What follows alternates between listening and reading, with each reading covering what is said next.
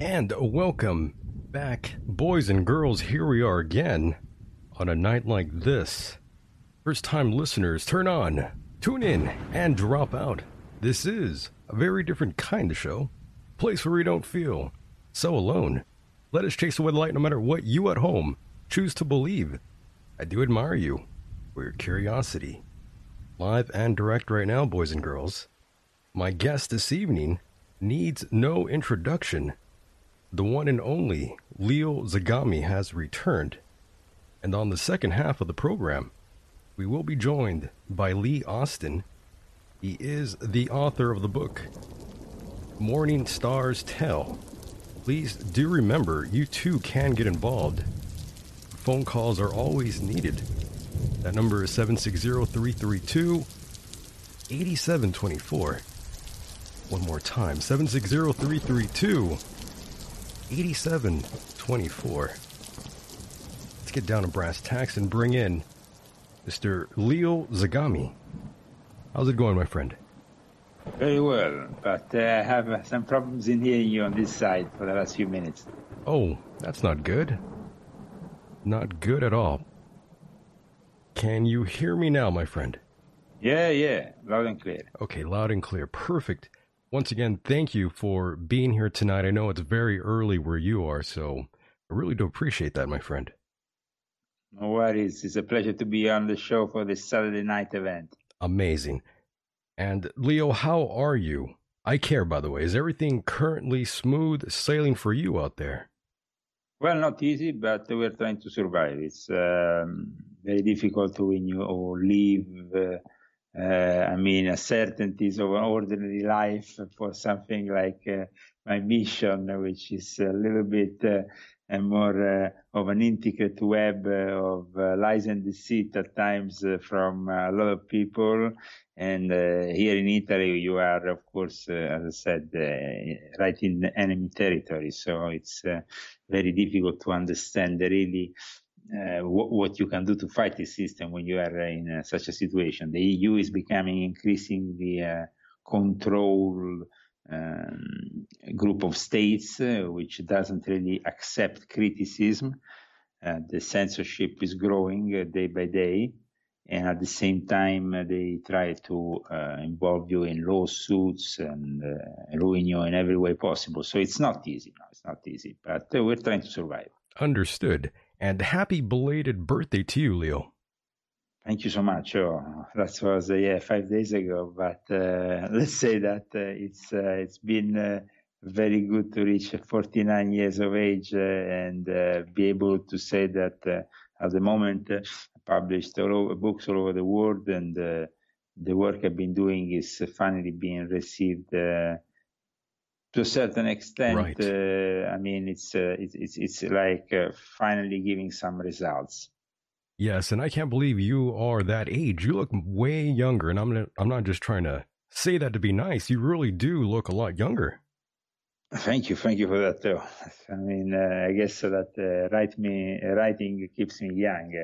Writing a puppy keeps me younger, I guess. Good genetics. Thank you so much. And of course, the last time you were here, we talked a little bit about your background, the early years of your inception. You told us about your history as a radio DJ, which I loved hearing about personally. That's pretty wild stuff there. Well, yeah, it's important to do everything, in life at the right time. I guess that I was brought up in the Catholic world. Then I choose the media and music as something that I wanted to follow. And I was also lucky enough to make a career out of it for a period of time. So, that was very well until I understood that, of course, the music business being so compromised is not something that you want to do all your life, because, as I said, it's been compromised. So no doubt, it's not a healthy environment altogether. But aside from that, I had some very good periods of time in which I toured the world. I promoted my esoteric ideas through my music and so on. For a young age, it was a great thing to do. I guess that then later on, I felt the restrictions of this cultural environment, which was very much under the control of the left, and the control of the mondialists, and the control of people who obviously know the limits of mankind and fill them up with a lot of lies and illusions. So people in that environment are not really always very clear with their ideas, and they are easily manipulated. But at the same time, I must say that being brought up in the media world, especially in the Catholic media world, was very important also for my other career, which was that of a journalist and later on of a writer. So it's always been very good that I had this direct experience with journalism since an early age at various levels, on the radio, with newspapers and so on, because it gave me a clear idea of how the media world works, and also the world of communication as a whole. It's of course also things got different, I guess, in the last 20 years since the advent of the internet, making possible, of course, also for people like me to bring out, like I did in 2006, maybe some uncomfortable truths through my blog, through my websites, that demonstrated, though, already in 2006, 2008, which was the first 2 years of my confessions online, that they can be censored. There was immediately a threat to me, to my family at the time, and I understood that instead the books seem to be a little bit more stable there, in that sense that we cannot easily censor a book as much as you can censor an internet page or a video on YouTube. I was, unfortunately, since the last time we talked last year, many of my videos were purged from YouTube because, of course, they were part of the purge that InfoWars was subject to with Alex Jones. So I've definitely lost a lot of material all over the web because of that. Important material that I think research, and I hope that in the future they will be re-uploaded, but definitely there was a damage there being made by the system once again. But this was for me not a new experience, because, as I said, I already noticed right at the beginning of my internet exposure work in 2006, in the first 2 years going to 2008, that there were threats being made to the servers, to all the people around the websites that were bringing and carrying my message.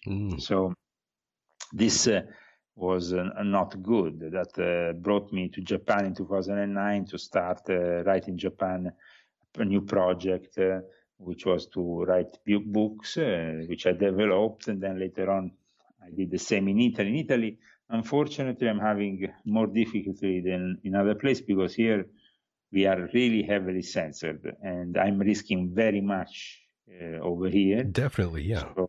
So there is, it's not been easy, neither for me, neither for my family, because we are really living under this constant threat. Yes, it's terrible. And of course, the last time you were here, you did take us through that hectic time in your life in the year 2008. And of course, I'm sorry to bring that up, but it was a very traumatic time for you.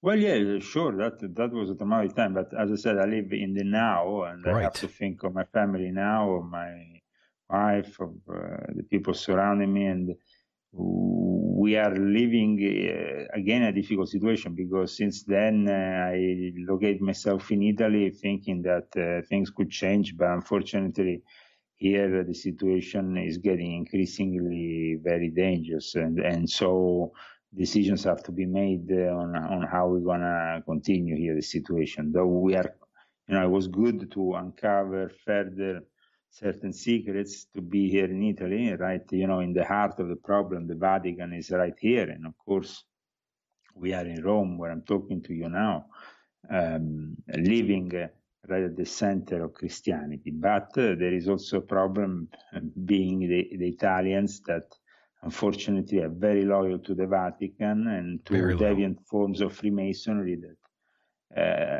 are trying to bring me down.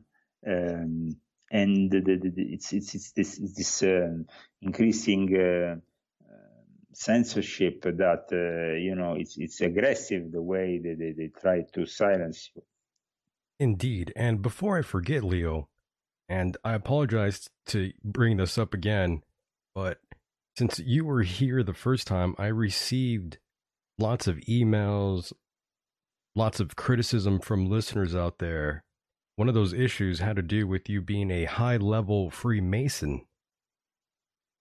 But I never really hid it of course in not, any yeah. way. I've been very honest about it. Also about all the various changes that I've operated during the last 15 years since I came out with my information also on the internet, what happened within the fraternities, within certain lodges and obediences. And I tried to explain to the outside world that there's been an internal struggle. I must say that this internal struggle has been also increasingly difficult because the P2 Freemasons, the ones from the most evil side of the P2, the ones that I was trying to fight, seem to have maybe some of them have lost this fight. And of course, during the last few years, I've seen more and more people coming, also joining my lodges, my work.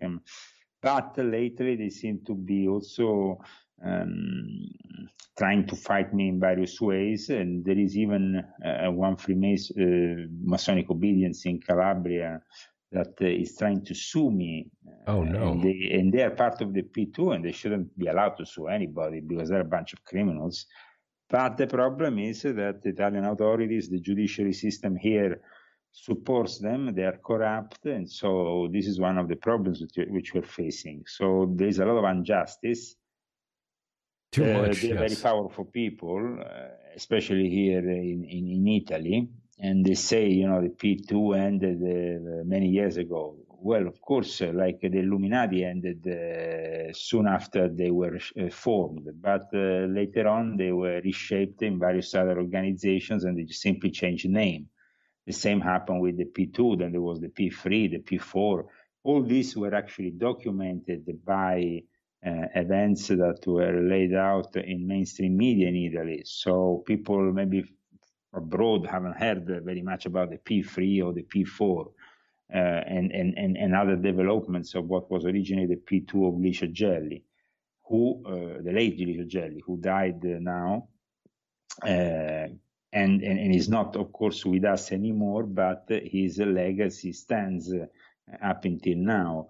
And some of his, let's say, he died in 2015, December 2015. Some of his followers have a more, let's say, moderate approach, a more cultural approach to the ones that have followed this General Bartolomeo Savoio.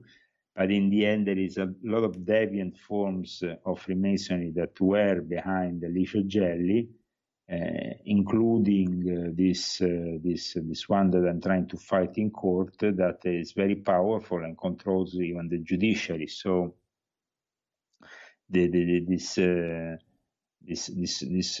battle that I'm doing is far from over and it's ongoing. Yeah. So I've actually asked people to go on my GoFundMe. I've set up a page for my legal expenses, try to help me with my legal expenses. At the same time, I want to thank all the people that, of course, are buying my books, that are increasingly successful and give me also the opportunity to promote and to open the mind of many people. And that's why I'm also organizing this summer book tour in the US that I am launching soon. This book tour in the US, it's a unique moment for people in America to actually encounter me directly for conferences and meetings that I want to arrange during the months of June and July 2019. Perfect. Yeah, I did see you write that on, I believe it was on Facebook. You were. Yeah, well, this is only just the first announcement. There will be a more detailed one where I will basically specify how to book your own Leo Zagami experience, so to say, no?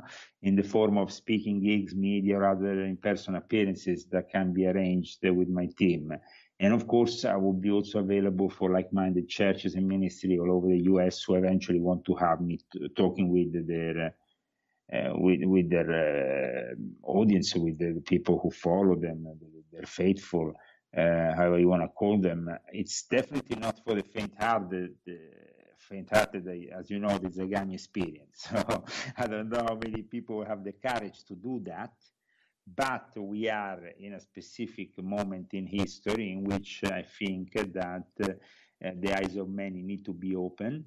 And I think that if people have the will to do that and not to be discouraged by the worldly events, they will, thanks to my books and what I'm trying to bring out, as you know, for many years. It's not just something I started the other day. I mean, this has been an ongoing struggle for so many years. So they can write, if, of course, no time wasters, because we don't like time wasters in our work, you know. But if you are interested, you can mail my team at ordoilluminatorumuniversalis@gmail.com, which is Ordo Illuminatorum Universalis, ORDO ILLUMINATORUM, Universalis UNIVERSALIS @gmail.com. It's an opportunity, and I hope that people will make the most of it, as it's only available for a limited amount of time, my presence in the US this summer. Yeah, now I can hear you. Okay, now you can hear me. Perfect. I'm glad you can hear me now. Yeah, what happened? I have no idea what just happened there. You want to start again? You want to... Oh, no, everyone could hear you perfectly. Yeah, everyone was hearing everything you were saying loud and clear, my friend. But on my side, I couldn't hear you, so it was a bit confusing. Sorry for that. No, it's cool. Don't worry, it happens. Sometimes Skype has its faults, but everyone in the chat room could hear you loud and clear. Okay. That's cool. Well, I wouldn't be talking. I like to be talking with myself. So, I know, right? It always makes me, it always makes me feel a little crazy when I'm just talking by myself about different things, and it always makes me wonder how on earth can anyone actually just be talking alone the entire time? Because there's different shows where people do that, and it makes me feel insane, like Bill Burr. But yes, Leo, we were able to hear you loud and clear, and everyone is excited for your trip to America. I myself would love to see you out here in California.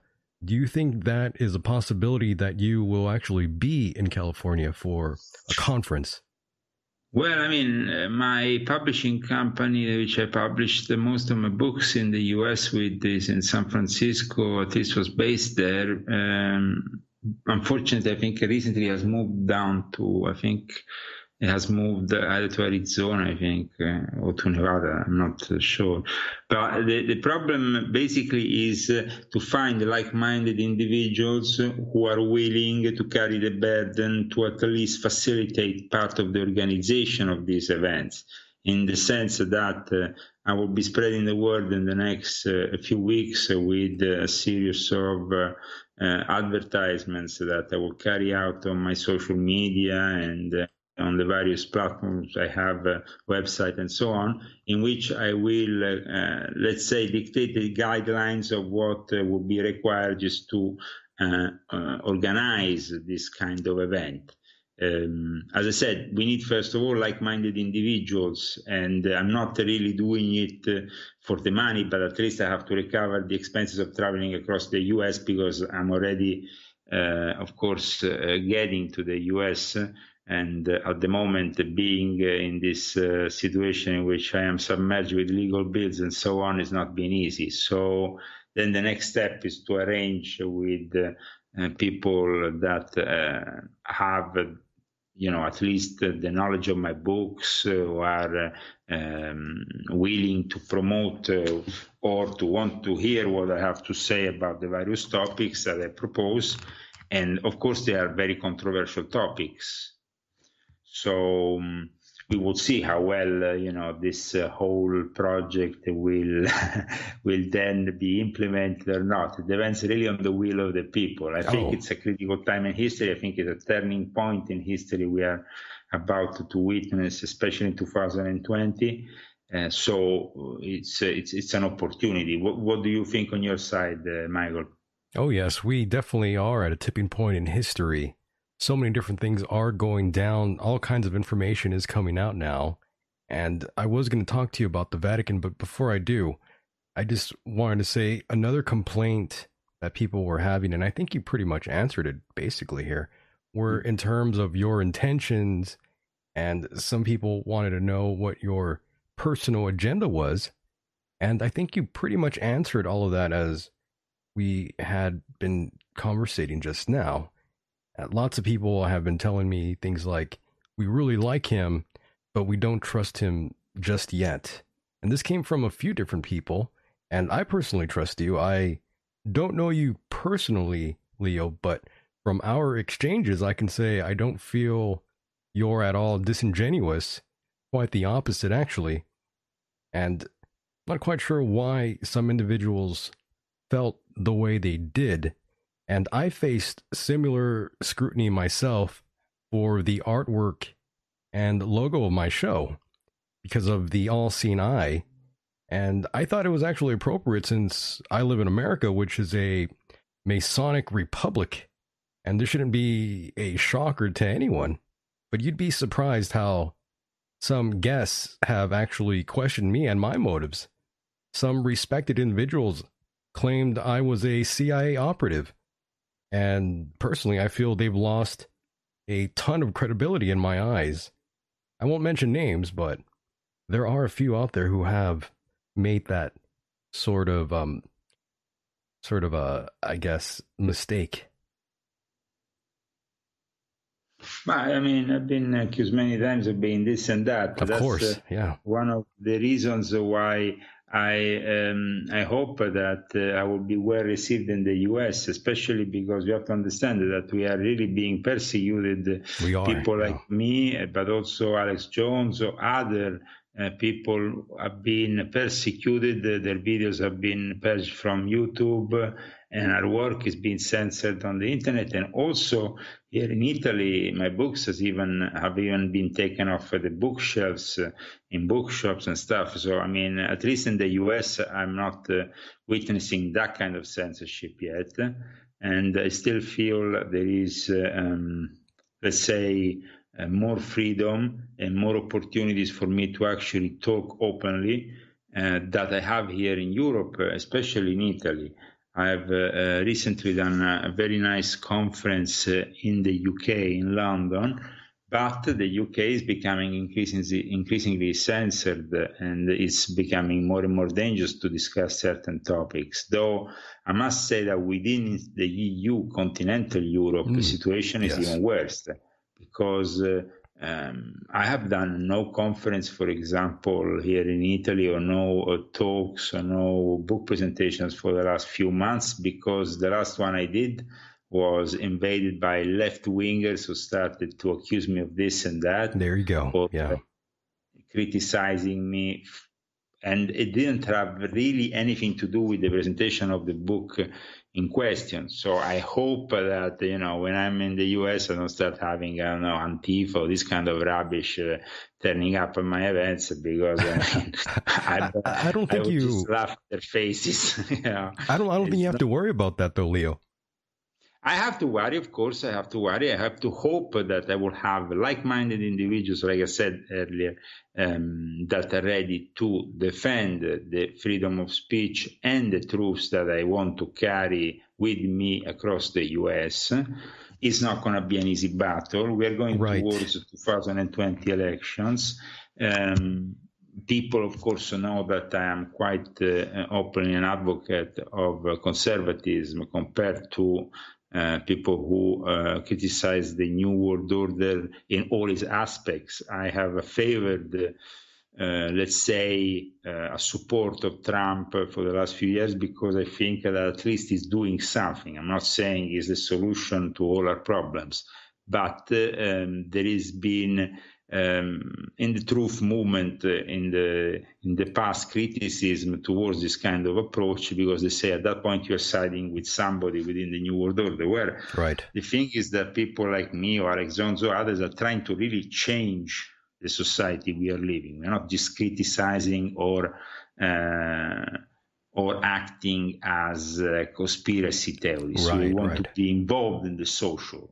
I myself got involved here in Italy after the publications of my books, and that is one of the reasons why now I'm in deep trouble here, is because I got involved in politics. I got involved in the Pitchforks Revolution, which inspired the Yellow Vest Revolution, and I did a lot more. I was, of course, with Berlusconi running for parliament in 2013, and I did, as I said, later on other things. In the end, all this meant that people saw that I wasn't just somebody who was criticizing the system and making books to just make an easy buck. No, I've been involved in things that actually cost me a lot, both personally and also, of course, economically, but things that have ended up with police standing at my door and more than once and having some serious problems. And nowadays I still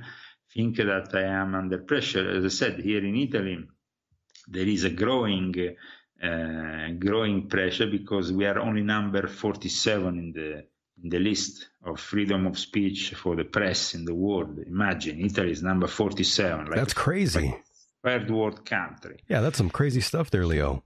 And I just wanted to quickly say, Leo, that you shouldn't have any trouble getting booked anywhere here in America for different conferences because you are actually quite popular. Yeah, no, I mean, and I want to make these conferences affordable, like I did in London. People were astonished that in London I was only charging 20 pounds for the entrance of one of my events, with all these other guests also with me discussing my book, The Invisible Master.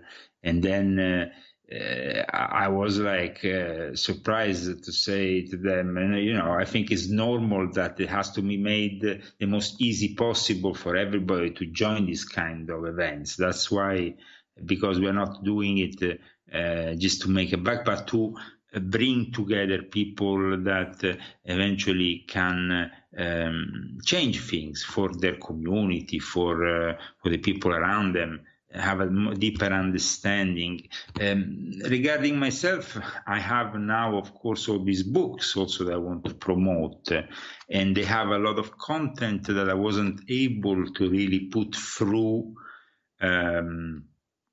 with the internet, because the internet is very good with immediate communication. Powerful. It's very I can powerful. be here communicating with you now through a podcast, or I can be in front of a camera, or I can write maybe a one-page blog. But when it comes down to 500-page study into a topic, like, for example, in my latest book, Exorcism, or the AI, or the robotics, and so on, and Satanism, well, these are topics that you can't really wish-wash with one page on the internet. It needs a much deeper study, understanding, so that you can be taken seriously also from the academic world, from the religious world.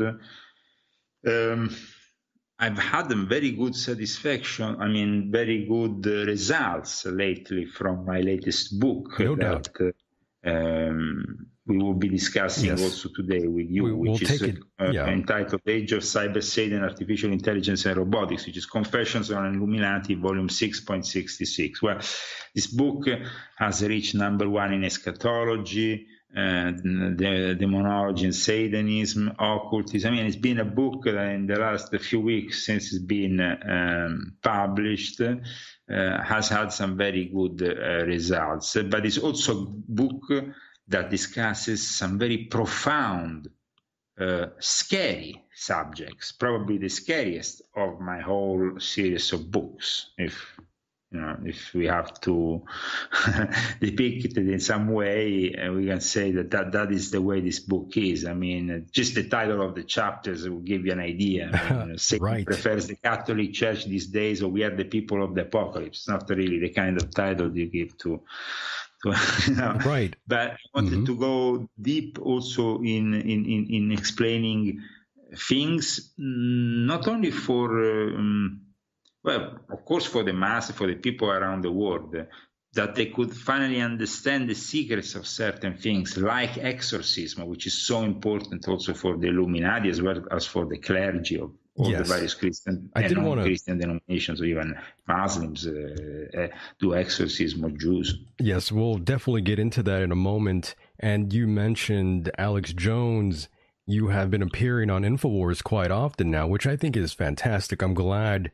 I've been working really with Alex since 2015 when he came to Rome, especially so we could start a collaboration which has been ongoing ever since. And I've then been kind of nominated the Vaticanist, the special expert on the Vatican for InfoWars, which is something that I take very seriously. I mean, at the latest summit in Rome, I was there with Michael Boris for Church Militant. There was the journalist from LifeSite and all the other various alternative media. And of course, I was representing InfoWars. And I'm very proud of the fact that with InfoWars, we were able to break information that all these other people didn't really want to touch before us. That's true.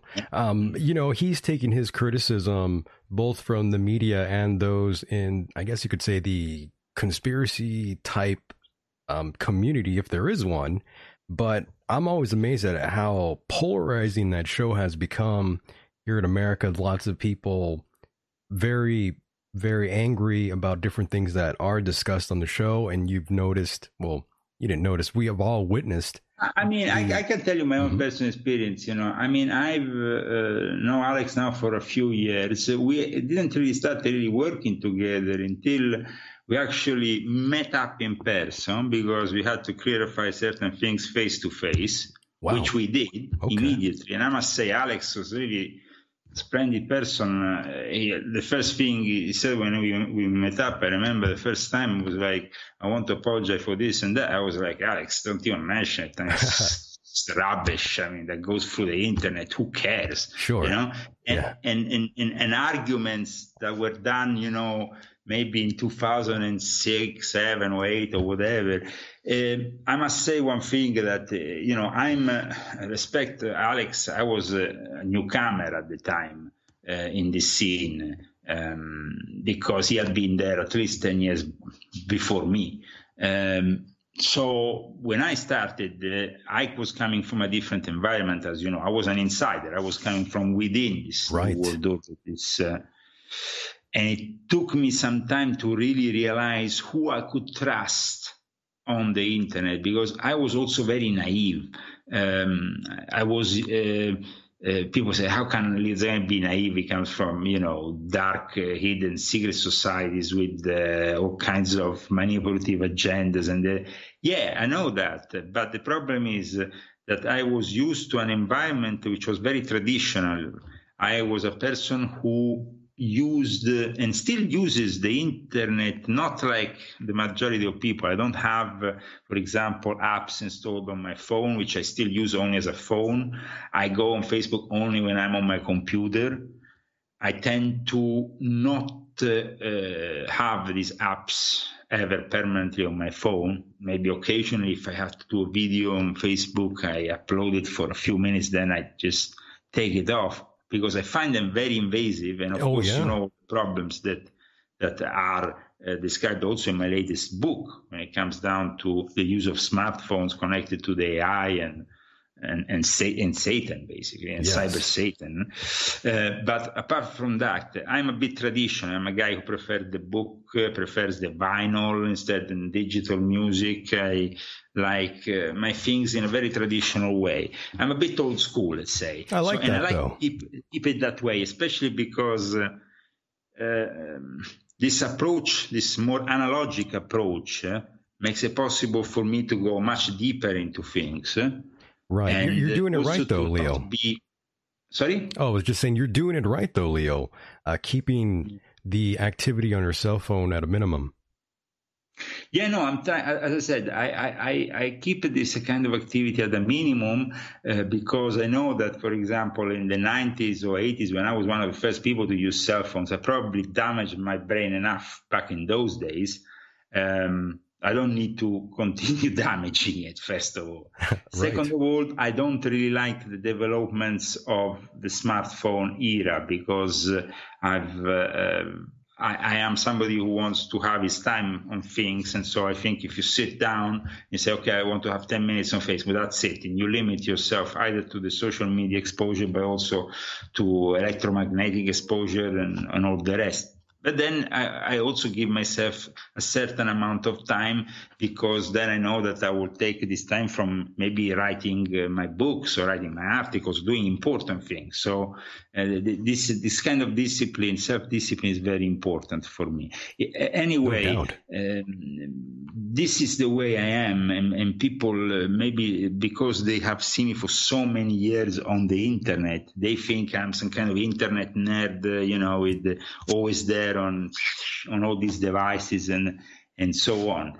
Well, I'm not. I've actually went in 2006 into this exposure work, very naive about it, thought I could trust people that were contacting me. Oh, no.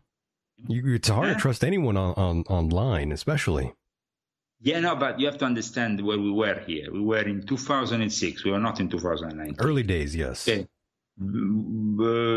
I started working, of course, on this blog and in this necessity of communicating these secrets because between 2003 and 2006, there had been certain events in my personal life, within the Illuminati, within the Masonic lodges I was involved in, that brought me to the conclusion of finally coming out and giving you this perspective of an insider. Yeah, I really appreciated that. You have gone forward with all this information. It's definitely not easy, especially in this time and age where everything you do is scrutinized. Well, it's scrutinized, of course, it's scrutinized. And as I said, I remember I started it took me 3 years to put together the project of starting in October 2006, what became Illuminati Confessions. Okay. And I remember my first blog was on Squarespace. And after less than 2 months, I think, from when I started, the owner of Squarespace, imagine at that time it would be like Mark Zuckerberg intervening directly on a Facebook account with an announcement. Yes. Well, but at that time, the owner of Squarespace intervened directly, saying that I had violated a certain amount of rules that he had put forward on his platform, and he was basically deplatforming me. And that was, I think I still remember, it was around the 5th of maybe November 2006. We are in 2019, and nothing has really changed. Nothing really down has. To internet censorship. Okay? That's true. Now, I might be wrong if it was the 5th of November or the 5th of December. I'm trying to remember because it's such a long time ago. But one thing I remember was this, that the moment he announced he would be deplatforming me, he wrote to me first in private, and I didn't accept what he was putting through because he wanted to censor my capacity of denouncing the enemy. And when I refused, he basically gave me a deadline that he would be taking me off the platform within 24 hours. That was enough for me. Between my communication in private with the boss of Squarespace to the actual deplatforming, we had enough time to quickly download everything that was on that site. and put it somewhere else. At that time, it was a guy called Daniele Dal Bosco who had contacted me and became somebody who collaborated with me for a number of years, and who became a Freemason and was also economic advisor, was involved with the Monte Carlo Lodge and so on. But at that time, what he offered was basically to give me a safe platform. While I was in Norway, he would be hosting my stuff instead in this platform, which was based in the Republic of San Marino, which is an independent republic, even if it's within the Italian, how you say, confine. I mean, it's like the Vatican. It's a small state within Italy. Yeah, it goes deep. But it still has different rules because it's out of Italy. So it's kind of convenient when you don't want to have the scrutiny of the Italian government. So we managed to save some of the stuff. Of course, it was a little bit scrambled. It didn't really make sense some way because in downloading it from the site quickly and then re-uploading it on another site, some things were not perfect. I must say that we managed in some way to still keep things going, though, with this Illuminati Confessions, which was, an experiment really on my side, because I never really worked much with the internet. And when you said that you trusted people, well, I mean, the Truth Movement was also a very different community from what we have now, because now it's not about the Truth Movement. Now it's about really reality. Now it's about people fighting for their lives because they have seen that what we have forecasted back then, what we have announced back then is true. And so it's very different. Back then, people were still completely living in the matrix and filled up by their illusion of life, that everything was fine. So it's much more difficult to really pierce the reality and say, this is the truth, not what you are used to. And this is really what you have been enslaved by. Well, this is what I'm saying. It's a very different situation now in 2019 from what it was back then in 2006. Some progress has been made by everybody in realizing that what we were talking about was not simply a conspiracy theory. Alex was first person to really admit that himself in regards to the Vatican and the Jesuits. And he said it a million times on his own show. I thought Zagami was a madman. But then I had to just, say once things came into place and things that were forecasted or were prophesied. Some people say prophesied, but it's not the correct term, because it's a forecast that I make knowing what we have in place. That's what I'm doing. I can't hear you. Sorry, I can't hear you. We have the same problems as before with the mic on your side. What about now? Well, now I can. Are you good there? Yes, now okay. I can hear you. Okay, I just adjusted something here on the computer. I think we're good. I was just curious what your first impressions were on Alex Jones when the very first time you came across him. Definitely want to know what your initial reaction was.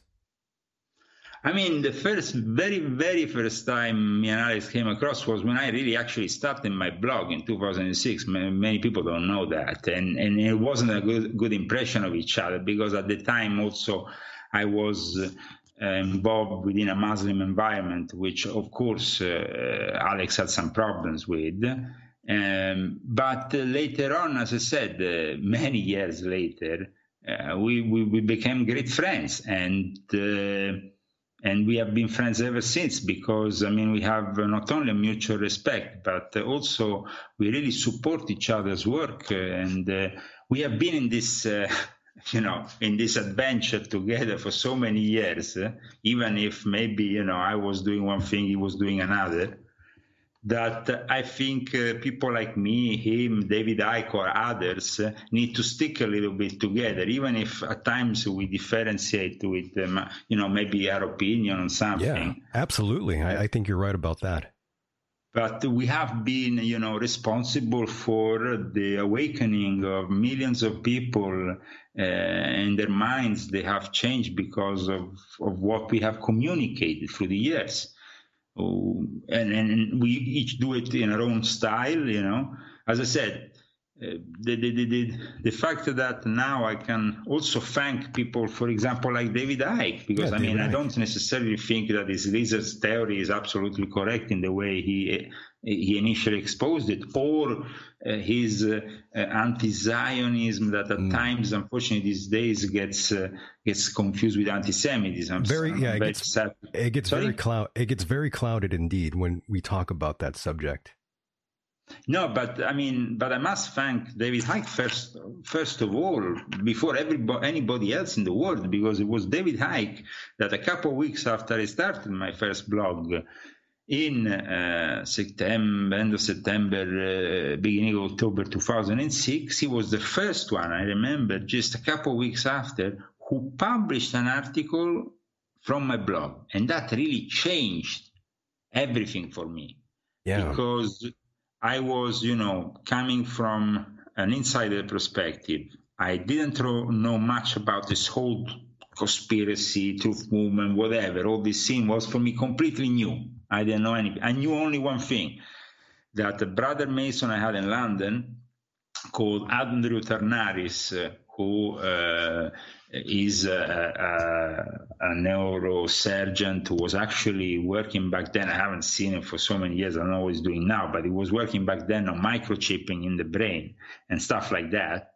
He was a member of the lodge I used to be a member of back then, which was Kirby Lodge 2818. And he suggested me, Leo, maybe if I've been experiencing your reality, because he became also a member of my order, and so he became somebody working with me, and he says, listen, I think that this kind of reality that you're experiencing, you should just project it on this conspiracy world, on these people who are searching for it at this moment, because they will receive it better than others, because what's surrounding you is not normal. He himself, as a Mason, he was freaked out about things that were happening in my order and around me. Interesting.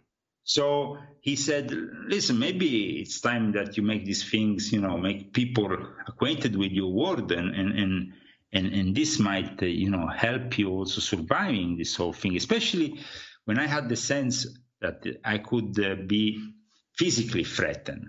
In 2006, that's when it gave me like the push for going that extra mile in order to then establish my first blog and come out with my revelations. Because, yes, okay, I had occasionally done some journalist work. I had, of course, within the lodges or within the Masonic environment, written articles, written minor publications, little things that you publish within these orders and fraternity and so on. But I had never been, actively a journalist, if not, as I said, occasionally, even if I had very good teachers, mentors as journalists and so on. And it was a passion of mine, especially when I started with Catholic TV and radio in the 80s. And then I went on as somebody who would transmit and have his own radio show. The golden era of Leo Zagami I was just saying, the golden era of Leo Zagami in the 80s. Well, yeah, the golden era went on. I started in 1983 on Radio Valle dell'Agnene, which was established by Monsignor Mario Pieracci now, who is the founder of SAT 2000, which is the official TV of the Vatican these days of the Italian Episcopal Conference. And I started with this environment. I was raised in this environment, so I learned all the tricks of the trade, let's say. Right. I had my own Sunday show, which was called DJ Music. That started officially in December I think it was, if I could get it wrong here, but I think it was December 1983 that I really took off officially. Before, there was a period in which I was, of course, doing other things in the radio and making myself acquainted. I started even talking like in radio shows for children and making little appearances already when I was 10 years old.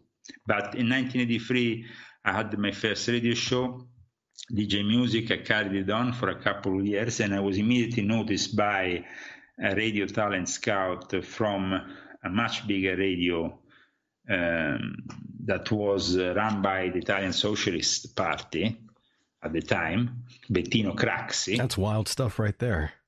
And, I ended up with a new program called Babylonia that soon became very popular in Central Italy, and I managed, let's say, when I was already 16, imagine 16. That's crazy. 16 and a half, and I had the radio show broadcasting 3 or 4 different radios already, and I got my jingles made in the UK. You had your sound drops, nice. Really professional. I had a guy called Bill Mitchell, I remember. He's a famous voiceover from the 80s. You can go and check out his deep voice was used in the trailer of films and so on. It was like, oh, really. And he was, I think, American. He was coming to England from time to time to do these sessions from voiceovers, and I would get jingles from him, from all kinds of people. And then interviewing, thanks to my family connections, to my grandmother, Felicity Mason, who was known also as Anne Cumming, and famous writer, but also somebody who knew people from the music business, from David Bowie to the Pet Shop Boys to Sting to Peter Gabriel. And she will be revered by these people because she was the PR person for William Burroughs.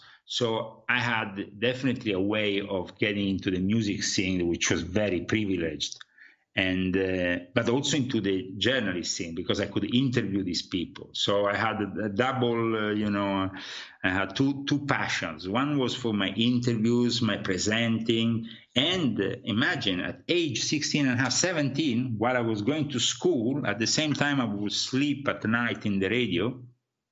Radio ANA was called, Radio Notizie Niene.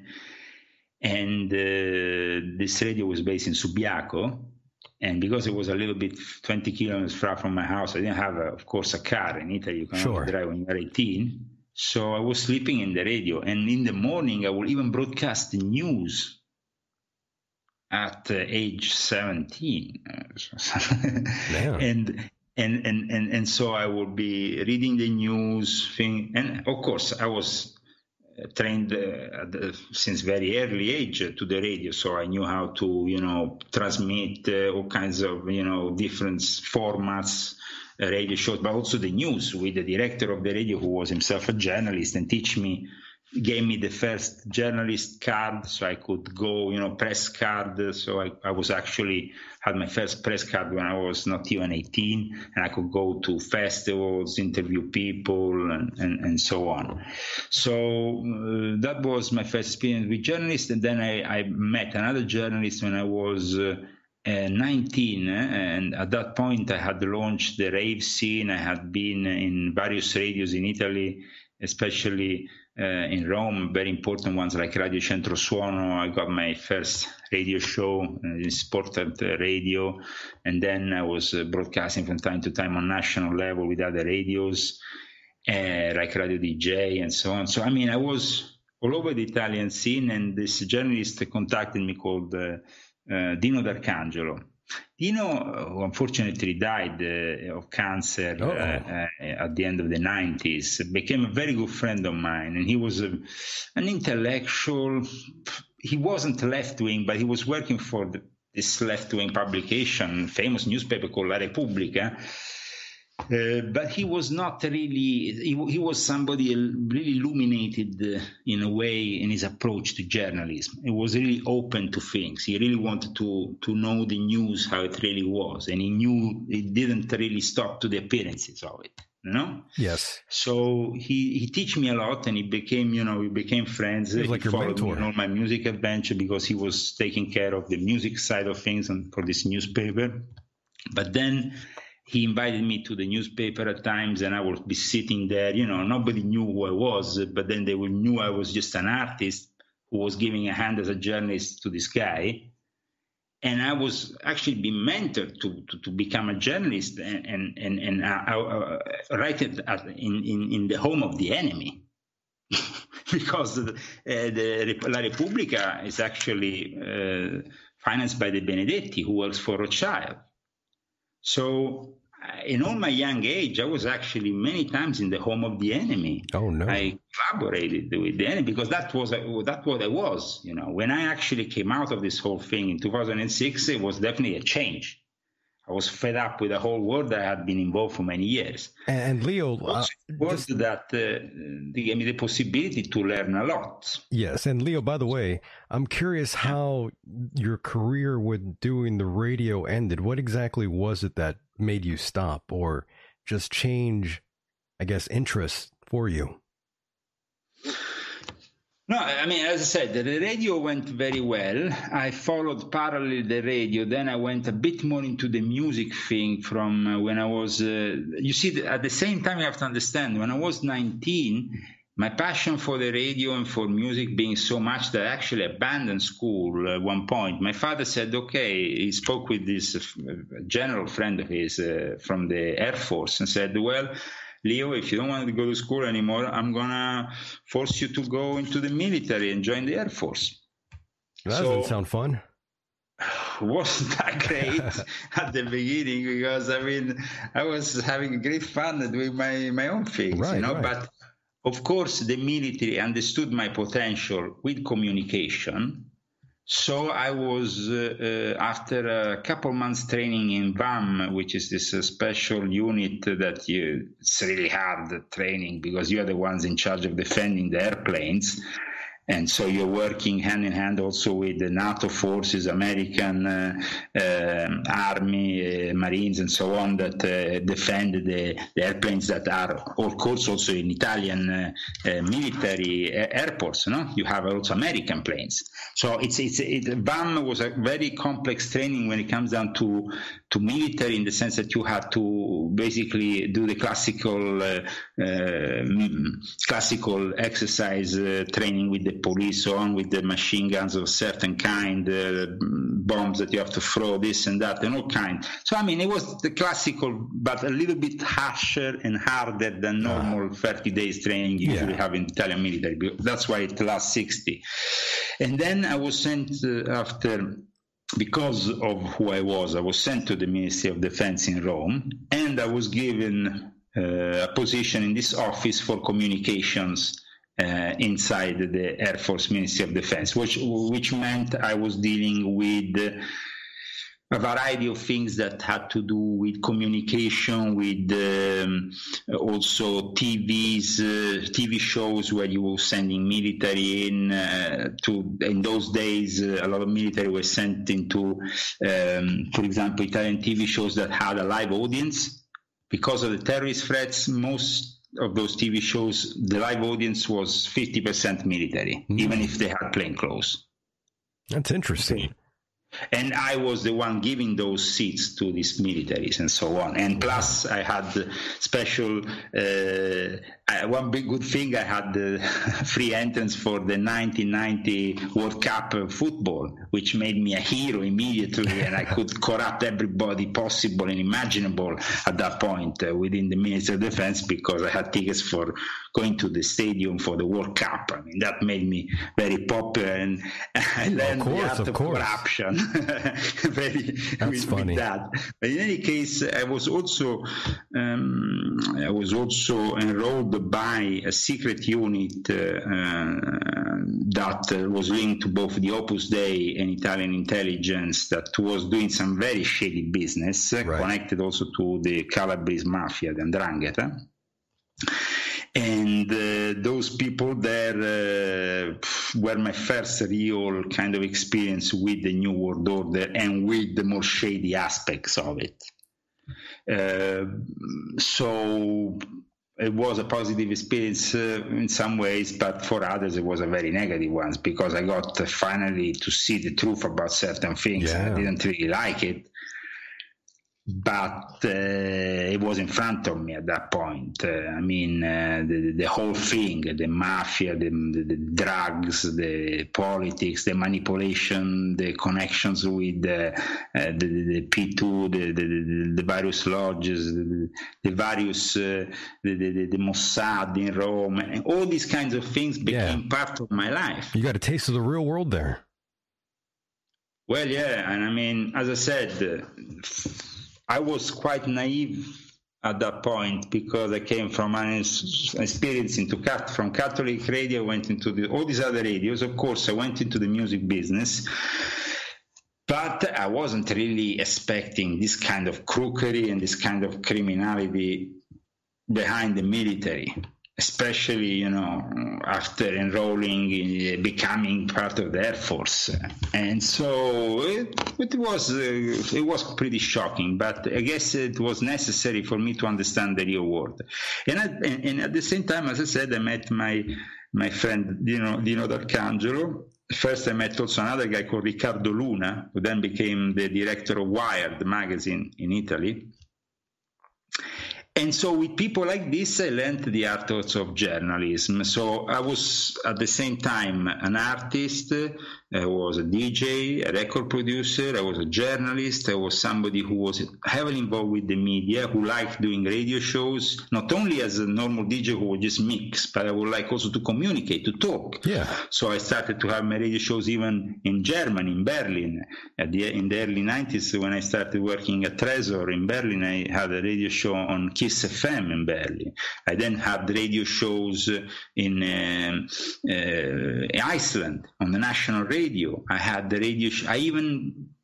I even did broadcast in London for the BBC. I ended up being the first person ever to broadcast, first Westerner to ever broadcast in Russia after the fall of the wall and after the whole thing in the middle of the 90s when I started to go in Russia, in St. Petersburg. I was invited to describe the history of dance music to the Russian people. That must have been fun. This made me start a collaboration with the Ministry of Culture in Russia that later on also realized that I was deeply acquainted with esoteric matters. And at that point, introduced me to the Russian elite also. So, I had some very interesting experiences in my life. Oh, yeah.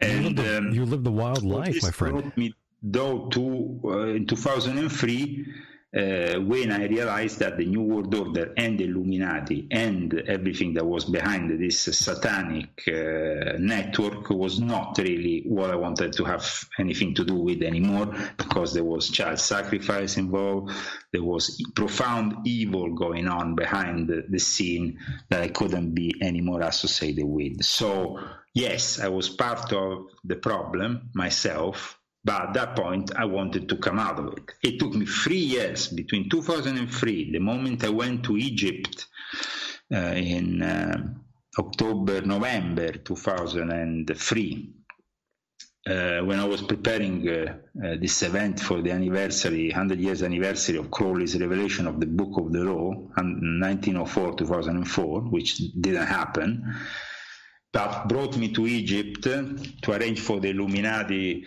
this whole thing, and then realizing that these people, my internal struggle started with them. It started with the OTO, with the Ordo Templi Orientis. Then the Ordo Templi Orientis managed to convince British Freemasons to turn against me the year after.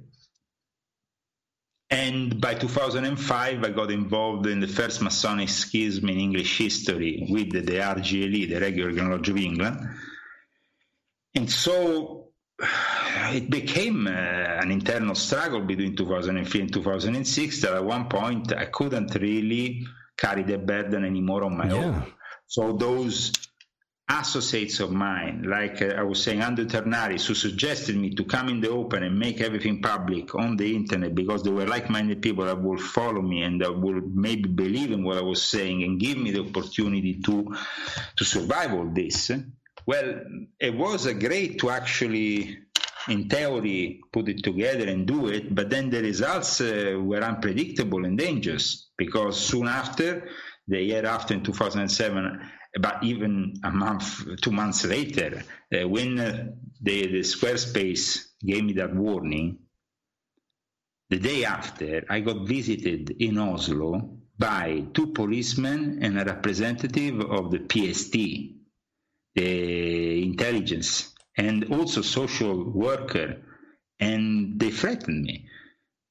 So, I mean, they threatened to take my son to... It was just a threat. It was a mess. Sorry? I said it was a mess, in other words. It was a mess, but the interesting thing is that you can still find this mess somewhere in the internet, in the archives of Greg Zismansky, when me and my ex-wife at the time were interviewed immediately after the event occurred.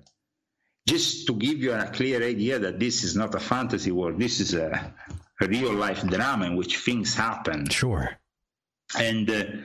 And at that time, I wasn't Leo Zagami now. I wasn't somebody who people knew worldwide, who published more than 20 books worldwide and was, maybe a public person like now. Back then, I was just simply somebody who came out with a little blog, started to have a lot of visits, especially after David Icke posted a couple of my articles. And then Greg Zismansky started to interview me. And with Greg Zismansky, at that time, he was on the GCN network, which, carries also Alex, no? Yes. And we had the space just prior to Alex's show, just like Craig was broadcasting just on the show just before. And at that time, things were very different from how they're now. And Greg Zismansky was very big with the Arctic Beacon. And he had been a journalist in Rome for many years. Prior to meeting him online, I was acquainted with him because of his journalism in Rome. Then he became an alternative media source fighting against the Vatican, Jesuits. But he was it was one side of the conspiracy movement, because then the others didn't believe that could be a possibility. That's Nobody how it all really starts. thought, the grand scheme of things, that, the Jesuits were working with the rabbis, Zionists and all this, and the Rothschild, that everything was interconnected. Interconnected, no doubt. And that's for a lot of people out there. They don't exactly know that these things are actually happening. No, but at that time, it was like the conspiracy movement, that's how it was called. Very early on, yeah. Yeah, and then it was called the Truth Movement also because of the connection with 9/11. Was a very small movement, and then it was compartmentalized because then there was those who believe in one thing who will not talk with the ones who believe in the other thing, who will criticize and it was kind of like this whole thing. It was an infight that I felt was negative for this whole movement if they wanted to really put through the truth to the people. Yeah, a lot of these movements, huh? Leo, a lot of these movements, they start off good with a good idea, and then someone has to muddy the waters. It always seems that way. Well, I mean, I felt that, at that time, there was a lot of criticism towards me because they felt I had some hidden agenda, that I was working for one side and the other. And then at one point, Project Camelot interviewed me when I was still in Norway. Hell broke loose. I got then later on arrested for espionage. Oh, yeah. Yeah, that's when things went downhill for you. Sorry? I said that's when things went downhill for you.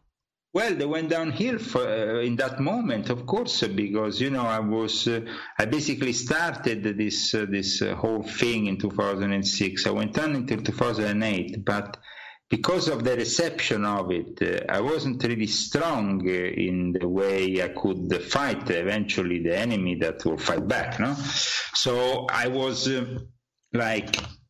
heavily criticized on the internet by all these trolls who were launched by the various enemies that I was attacking. Because, of course, if you attack the OTO back then, the OTO, this was a very small community. You just needed to infiltrate one little forum here and there, and start throwing lies about me, and people will not know the truth anymore.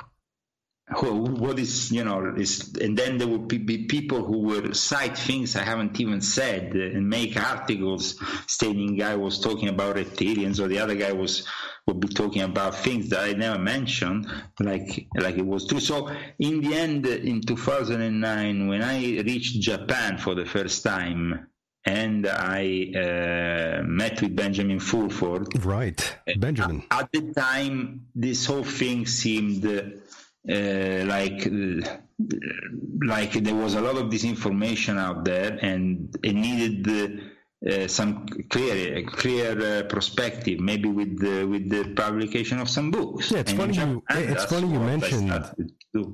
funny you mentioned Benjamin, because I was in contact with him. We are supposed to do a show in the near future.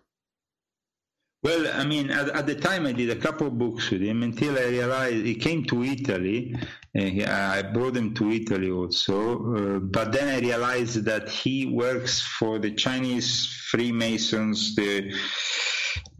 the Hong, which is basically part of the triad system and the whole thing. And I didn't really like the fact that he was mixing truth with lies all the time, trying to also accuse friends of mine of doing things which they never did, So I was like, I brought him to Italy. I introduced him to people from the P2 or other intelligence services and things that were connected to this whole New World Order thing. And then he was not always clear about what happened, and I think that he needs to be a little bit more honest about the facts he's bringing forward, because at times he makes these grand statements about things that might happen in the near future, and then nothing happens, and people are like a bit disappointed. Yeah, they get pissed off. No? Yeah, they get pissed off if you do that. I mean, if you announce that there's going to be arrests all over the world, that this is going to happen, this is going to happen, people really, believe it's going to happen. So once it doesn't happen, they're going to be upset. Oh, yeah. Now, I try to stick to the evidence and the facts that I have in front of me. At times, of course, I had maybe people that fed me the wrong information. I immediately rectified when I knew that, if that happened. But it's very difficult that I actually then filter this information to the people, because first of all, I try to really make sure that the information is correct, because I want to be credible as a source. That's why my books are so much built in detail, and they have a lot of reference and citations that have to be from credible sources, and everything in my books tends to be very academic. That's something that I also wanted to make clear, that my perspective was a perspective built on evidence, on study of serious elements. And this was not possible 15 or 10 years ago, when I was not yet known as a writer. No doubt. Because people will say, oh, Leo Zagami, yeah, great, I saw a video of him. Oh, wow, yeah, interesting. But it's the whole thing stopped to the interesting. It's interesting, it's a curiosity, it's this guy talking about these things. Of course, later on, when these things then started to manifest, people started to take it a little bit more seriously. But the books, it's another thing. When in the first edition of Volume 1 in Italy, I wrote that the future Pope would be from South America, and Ratzinger was still Pope. Well, people later on, when Pope Francis became Pope, called me and said, well, you actually wrote it on the book.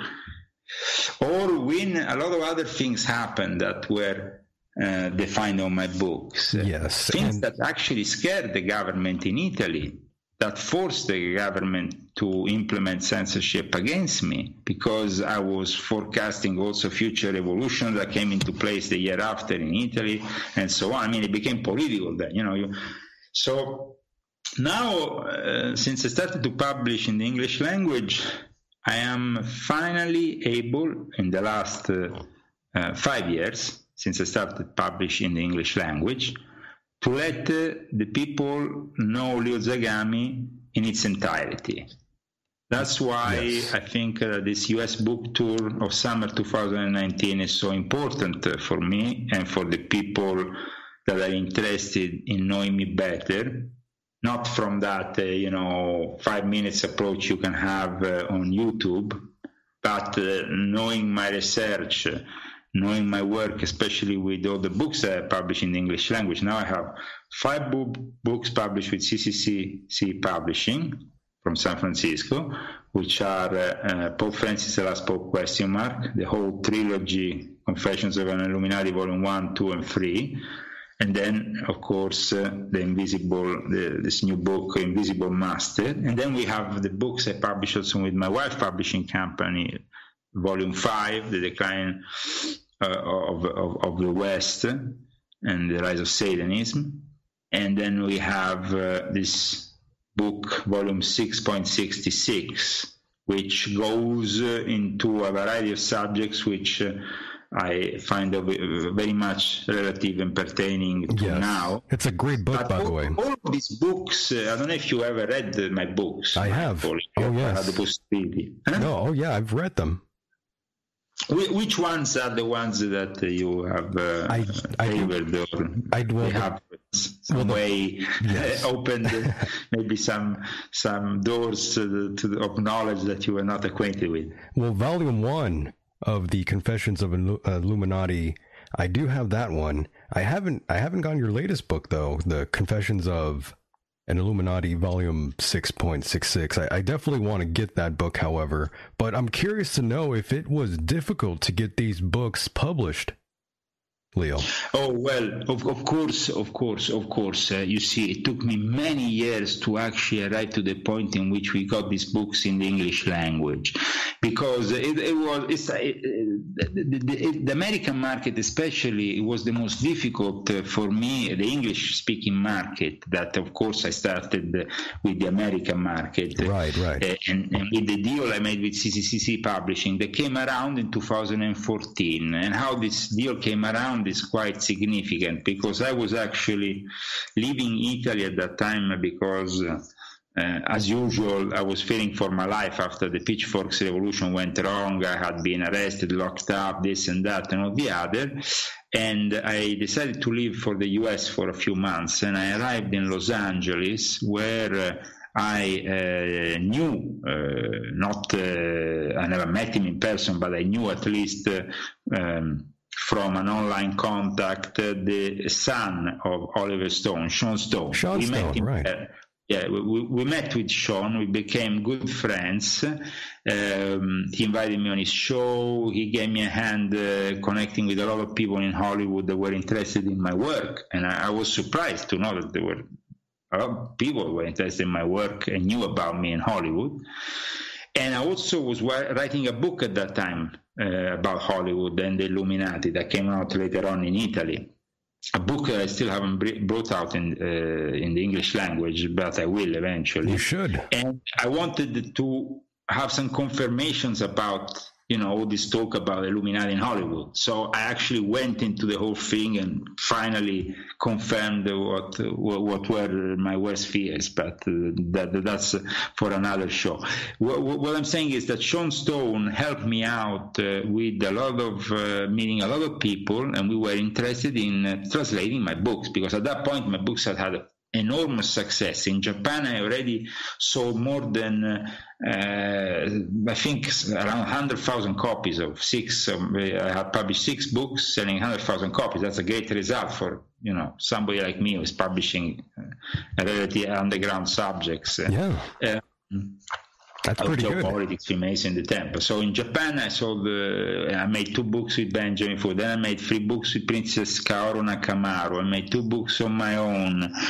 Published the Confession of Illuminati, the Volume 1 in Japanese. And then I did also Invisible Master in Japanese. And I collaborated with somebody who is an actor who appeared on Wolverine, this Japanese guy who was also my translator, and we made a book together for Japanese market. But aside from that, Japan was the first market that really received my work and made me publish books. That's why it really reminds me that song of the 80s, Big in Japan, you know? Yes. I mean, it's a little bit like in the music business.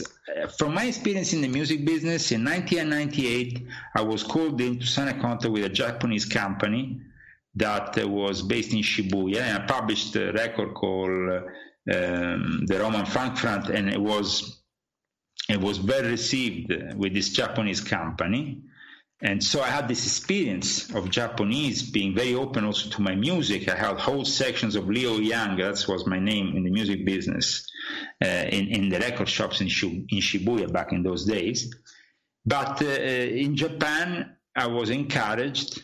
And I must say, I have to thank at least Fulford for that. Maybe I don't like the fact he always refers to me as a Satanist, but that's his own thing, because he always likes to make things dramatic. Of course, I am an ex-Satanist, but you can't always go on saying I'm a Satanist, because I'm not. Yes, clearly. So I have to thank Doug Fulford for having initiated me in the possibility of finally publishing my book. Yeah, he did put you over. He did put you over in Japan. That's true. Yeah, that really started my career as a writer, because, I mean, I was the son of a writer. My father was, of course, an excellent writer. My grandfather was an excellent writer and historian, Leopoldo Zagami. I said my father, Elio Zagami, had written many books. My grandmother had written many books, Felicity Mason and Coming, The Love Habit, Love Quest, 2 books that were actually bestsellers around the world. And then there was my great-grandmother Busillo, who was a poetess. She would write poetry. And then I had many other people in my family. My English grandfather wrote a book, Memories of a Castrata, Henry Lyon Young. So I was surrounded by writers in my family. Oh, yeah. And I never really wanted to become a writer, because I was scared, to tell you the truth, to confront myself, first of all, with my father. Because he was such a good writer. But you know, my idea was there for a long time. Well, the writer is in you, Leo. The writer is in me, and I come from a family of writers, but that was also a reason why I started to write so late. Because I was really scared of comparing myself with other people in my family who I deemed as much better. Even if in the end, having said that, even if probably my grandmother made a couple of bestsellers, she definitely probably reached a wide audience because she was very popular. But I must say that in the end, I became the most successful writer of my family. And that is, nowadays, I'm very happy with it, because, you know, even my mother, we were like, when I was saying the first time when I used to say I'm a writer, you know, my mother wasn't like, you know, having so many writers in my family and all that, and all very pompous with all their publications and all that, I was a little bit deemed as, you know, the outcast. Sure. Nowadays, I can, you know, go proud and stand there, and even in my mother's house, she has all my Japanese books, all my Italian books, all my English lined up, and she's proud of my work. So mom is on board, and that's good. Now, but at the beginning, you know, I surprised my father, who died in February 2010, saw the publication of my first 2 books in Japan, and he was very surprised. He was like, wow. And he actually, before he died, he gave me some advice. Though some of it was good, some of it, he was a little bit scared about the fact I was going so aggressively against the Vatican. And so at that time, you have to understand, when I started my crusade against the Vatican, nobody was talking about these things in the open. Sure. Like they do now. Now they're stuff of mainstream media. Every day you just put on the news, or you go and read any newspaper in the world, and they're talking about Vatican pedophile rings. Yes. Let's talk about that right now, because it's a very interesting subject. When I started my revelations, my Illuminati confessions, of course, one of the central subjects was also my relationship with the Catholic Church. Because as a Freemason, as somebody who had been deeply involved with the Catholic Church media and so on, I had been acquainted with things that not many Catholics knew about. And I knew about black masses in the Vatican. I knew about all kinds of things. But these things, or the fact that there was extensive pedophilia rings, I still remember the first time on GCN Network, I announced the fact that I think it was autumn 2006, when I stated, when I went there the first time, and I stated that there were pedophile rings in the Vatican run by certain cardinals, and I named one in particular, Cardinale Ruini, I think it was. And I made the joke, Cardinale Ruini who likes the bambini, because you say kids in Italy, bambini, so it was this kind of rhyme I was making. And people were shocked, but so shocked that, I mean, and when I announced that Cardinal Ratzinger had an affair with a younger man, and he was gay, I mean, that ended up in the front line of one of the most important conspiracy sites at that time. I don't remember now the name of it. I don't think it even exists probably anymore. But in any case, these things that I was saying were not received at all well by certain people. Oh, of course not. That's a shocker. But here's what's interesting. There was a man, I'm sure you're familiar with him, that's Father Malachi Martin, who many, many moons ago stated You see, when I came out, Malachi Martin was dead. Yeah, he was dead by then, I'm sure. Because he had died just in 1990, at the end of the 90s, 1999, correct. I think, you know? So he had been dead for a few years. I think that Greg Zismansky was the ideal journalist for me to pick up on my story, because he had been, you know, one of the few who was talking about Malachi Martin back then, still talking about Malachi Martin. Like, but he wasn't as popular as he is nowadays. Actually, he's still popular, and yeah. Very popular, and of course he did say, for those that don't know, he stated he witnessed a satanic ritual at the Vatican, and at the time many thought he was full of crap for making such a ludicrous claim. Now in hindsight, we've come to realize he wasn't blowing smoke up our proverbial backside there. He most likely did see what he claimed to have seen at the Vatican. Well, yeah, and actually I cite him in a couple of, in a couple of lines in my new book, volume 6.66, actually more than a couple of points of this book. I liked to cite a few times Malachi Martin, because, I mean, his work needs to be cited, right, as also a recognition of his figure, you know, that was so heavily criticized by the Vatican after his death. Because, you see, Father Malachi Martin, Father Charles Fiore, and Father Alfred Kunz became, in the 90s, the people who were behind one of the first real investigations into pedophilia. Together with a guy called William H. Kennedy, the late William H. Kennedy, who died, unfortunately, in August 2013. Mm-hmm. I must say, always under mysterious circumstances. He was the author of Lucifer Lodge, Stunning Ritual Abuse in the Catholic Church. These people had put together an investigative force who had found really evidence on so many wrongdoings by the Catholic Church. And, of course, they all died. Mysteriously. Mysteriously. Yeah, and they were investigating the charges of pedophilia within the Catholic Church, yes, before the scandal broke out like today, but that was dangerous back then. Oh, yeah. That was dangerous. And I was in the same danger when I was bringing out this stuff. Only in 2006, I mean, it's not that long ago, but not long ago at all. People don't understand that when you made this kind of assertions back then, you will make a lot of enemies. Hell yeah. And we were kicked out of the GCN network with Greg Zismansky soon after.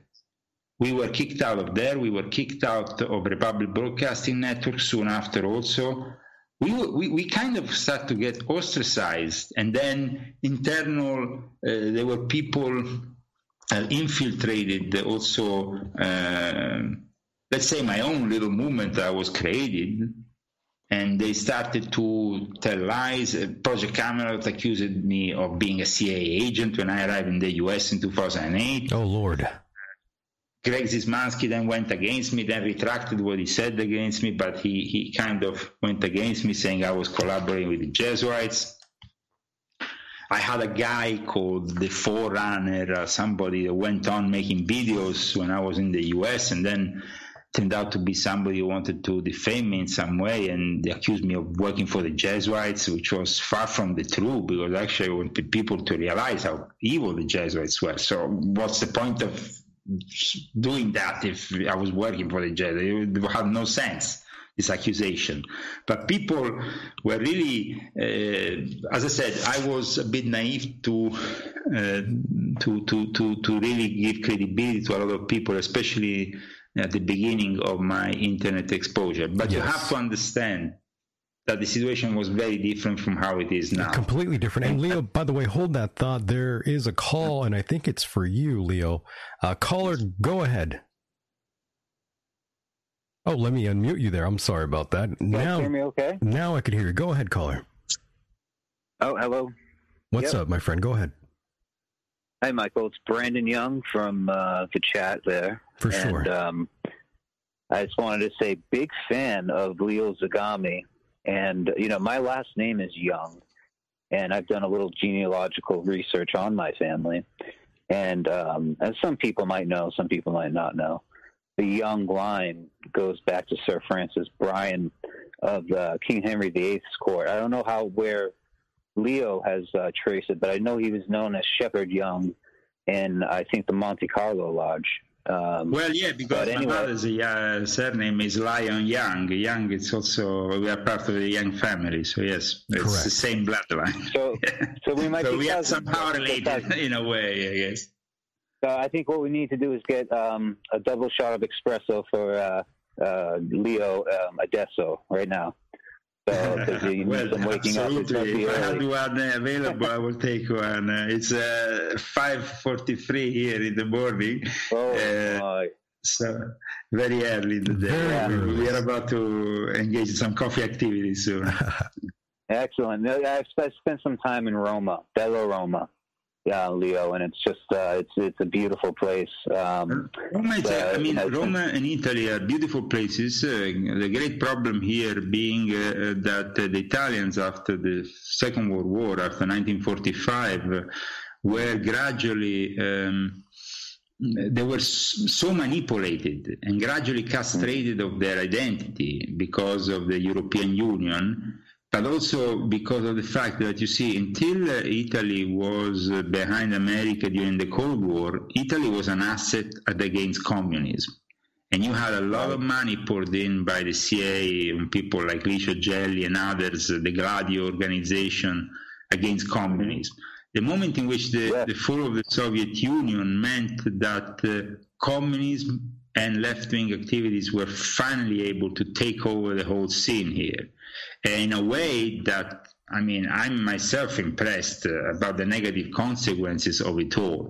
I mean, it might, for under a classic perspective, I mean, we might consider negative the fact that we had to have Masonic lodges involved in countering the activities of the Soviet Union and the communism. Of course, everything can be, but in a way, this preserved us from the hell we are living now, in which, EU ruled by EU bureaucrats, some of them, like Angela Merkel, are ex-Soviet spies and communists. So, I mean, we are living in a socialist nightmare here in Europe at the moment, and Italy is not anymore the country it used to be back in the nice days of La Dolce Vita, 60s, 60s, 50s, 60s, 70s, in which there was this anti-communism element gave Italy the stability and the tranquility. Now, unfortunately, starting at the end of the 60s, the communists and the left-wing socialists infiltrated the universities, destroyed the Italian culture, the family, everything. And now we are seeing the results of all this, especially after the Cold War ends up and we have no defense against communism anymore. So we don't have anymore the U.S. investing a lot of money in fighting, communism, or fighting the aggressive activities that countries like Russia or other countries can have to influence Italian politics. So basically, by doing this, the US is leaving Europe in an increasing state of chaos, which will eventually erupt in a full-on blown war in the next few years. I mean, civil wars will erupt all over Europe. That is not something I'm just making up, but it's just the natural consequences of things. If you don't invest money in stability, you have instability. So I criticized for many years the activities of the P2 because a lot of them I disliked. But only good thing I agree with, and I'm proud even of my own work within that environment, is being anti-communism. Because I fear that now people have underestimated communism, and because this is the prevalent ideology of the New World Order and the Illuminati, that they have created this ideology to destroy the monarchies of the world and to eventually implement this worldwide socialist communist nightmare, because that's their idea, to make us all members of a system which is very much reflected today in Chinese society, for example. And we know what kind of nightmare Chinese society is for those who want free speech or anything. Oh, do we? I mean, a lot of times Silicon Valley or the US compromises with the Chinese because of interest we have, economic interest. But let me tell you that they are very dangerous, and that what they're doing now, for example, with their latest alliance with the Catholic Church, it's a scandal in itself. I mean, the Catholic Church has pushed aside their own bishops and has last December got in place the bishops that were previously nominated by the Communist Party of China. I mean, bishops nominated by a communist party, who should not even be bishops. How can you be a bishop nominated by which apostolic lineage accepts Karl Marx as a part of the St. Peter's lineage? Indeed, and over the past few years, Leo, the Vatican has truly revealed itself for what it has truly become: another high-level group taking advantage of their own flock. You see, when I first started denouncing the Vatican as being at the center of this New World Order and the main manipulator, we were ostracized. I was criticized because everybody was fixated always with this whole thing about the Jews controlling the world. And I'm not saying that some Jewish families and labor Zionists doesn't control part of the banking establishment. Of course they control it. The Rothschilds are part of the problem, but they're also in bed with the Vatican. And the fact is that nowadays, for example, we see this confrontation in Israel, where Netanyahu has been accused of certain things, he's been put under investigation because he's under attack by the left in his own country. And we have to understand, Israel is being founded by labor Zionism and by communists. That's right. That's true. That's the whole concept of Israel and how it came together, and so it's difficult to then understand for us that there is, though, the innocence not only of the Jewish people but of the majority of the people who went back to Israel because they didn't know about the grand plan that was orchestrated behind them. Right. And so they're victims, I guess, of this situation. And to actually become now victims of anti-Semitism because the Illuminati and the West and the Vatican has pushed this Muslim immigration and this anti-Semitism on the Western world, well, I mean, the whole thing is just outrageous. And Colin, did you have another question, by the way? Yeah, I do. Go ahead. So thank you, Michael. Thank you, I really do. I've been dying. Leo, I'd love for you. I have my own show and my own channel, and I'd love to speak with you sometime because I have been at the Opus Dei. I was going to ask about Opus Dei. My law professor is a mentor in some sense to the Catholic Church. He's a constitutional attorney for Opus Dei, and he's under the order of Opus Dei. he's in like what they call the prelature of Opus Dei, which is like there was 0.0001% of the Opus Dei members, and they have a lot of access. They're pretty powerful. I was wondering how politically in Italy, Jose Escrivá, who wrote and founded Opus Dei, kind of rose to power really prominently. How do you view Opus Dei, Leo, in the current climate political situation? Very powerful, very powerful. For example, Cardinal Pell is part of the Opus Dei project, and that's why he's not been defrocked, and that's why he's been given still a chance to continue defending himself, even if the guy should be locked up forever and without any possibility of parole, because he's such a criminal. I mean, Cardinal Pell and a lot of other people that are behind the Opus Dei have been involved, unfortunately, with things that are not good. I would say that Escrivá and this whole thing came together because the Vatican needed some form of Freemasonry within their system. Licio Gelli called the Opus Dei a white Freemasonry, meaning Christian Catholic form of Freemasonry, a way of putting together the business side of the Catholic world under a spiritual aspect. The Jesuits implemented in reality the Opus Dei, and even times it seemed that the Jesuits were opposing the Opus Dei because they were on two different factions, and the Opus Dei seemed much more conservative and so on. In the end, the Opus Dei only functioned as an organization that could gain control of a network of business-minded like people from the Catholic world. And that is the aim of it altogether. It's a new world order organization, of course. There is good people that, of course, fall into this trap of working for the Opus Dei. I've met some during my life. I also met people, for example, were Freemasons who were also Opus Dei. That is a contradiction in terms. But in Italy, many people in Masonic lodges have also Opus Dei ID cards or whatever their recognition is, modality of recognition is. They are also Opus Dei. This was a saying like 10 years ago, 15 years ago already, that there were people with their Opus Dei membership card in Masonic lodges increasingly in Italy.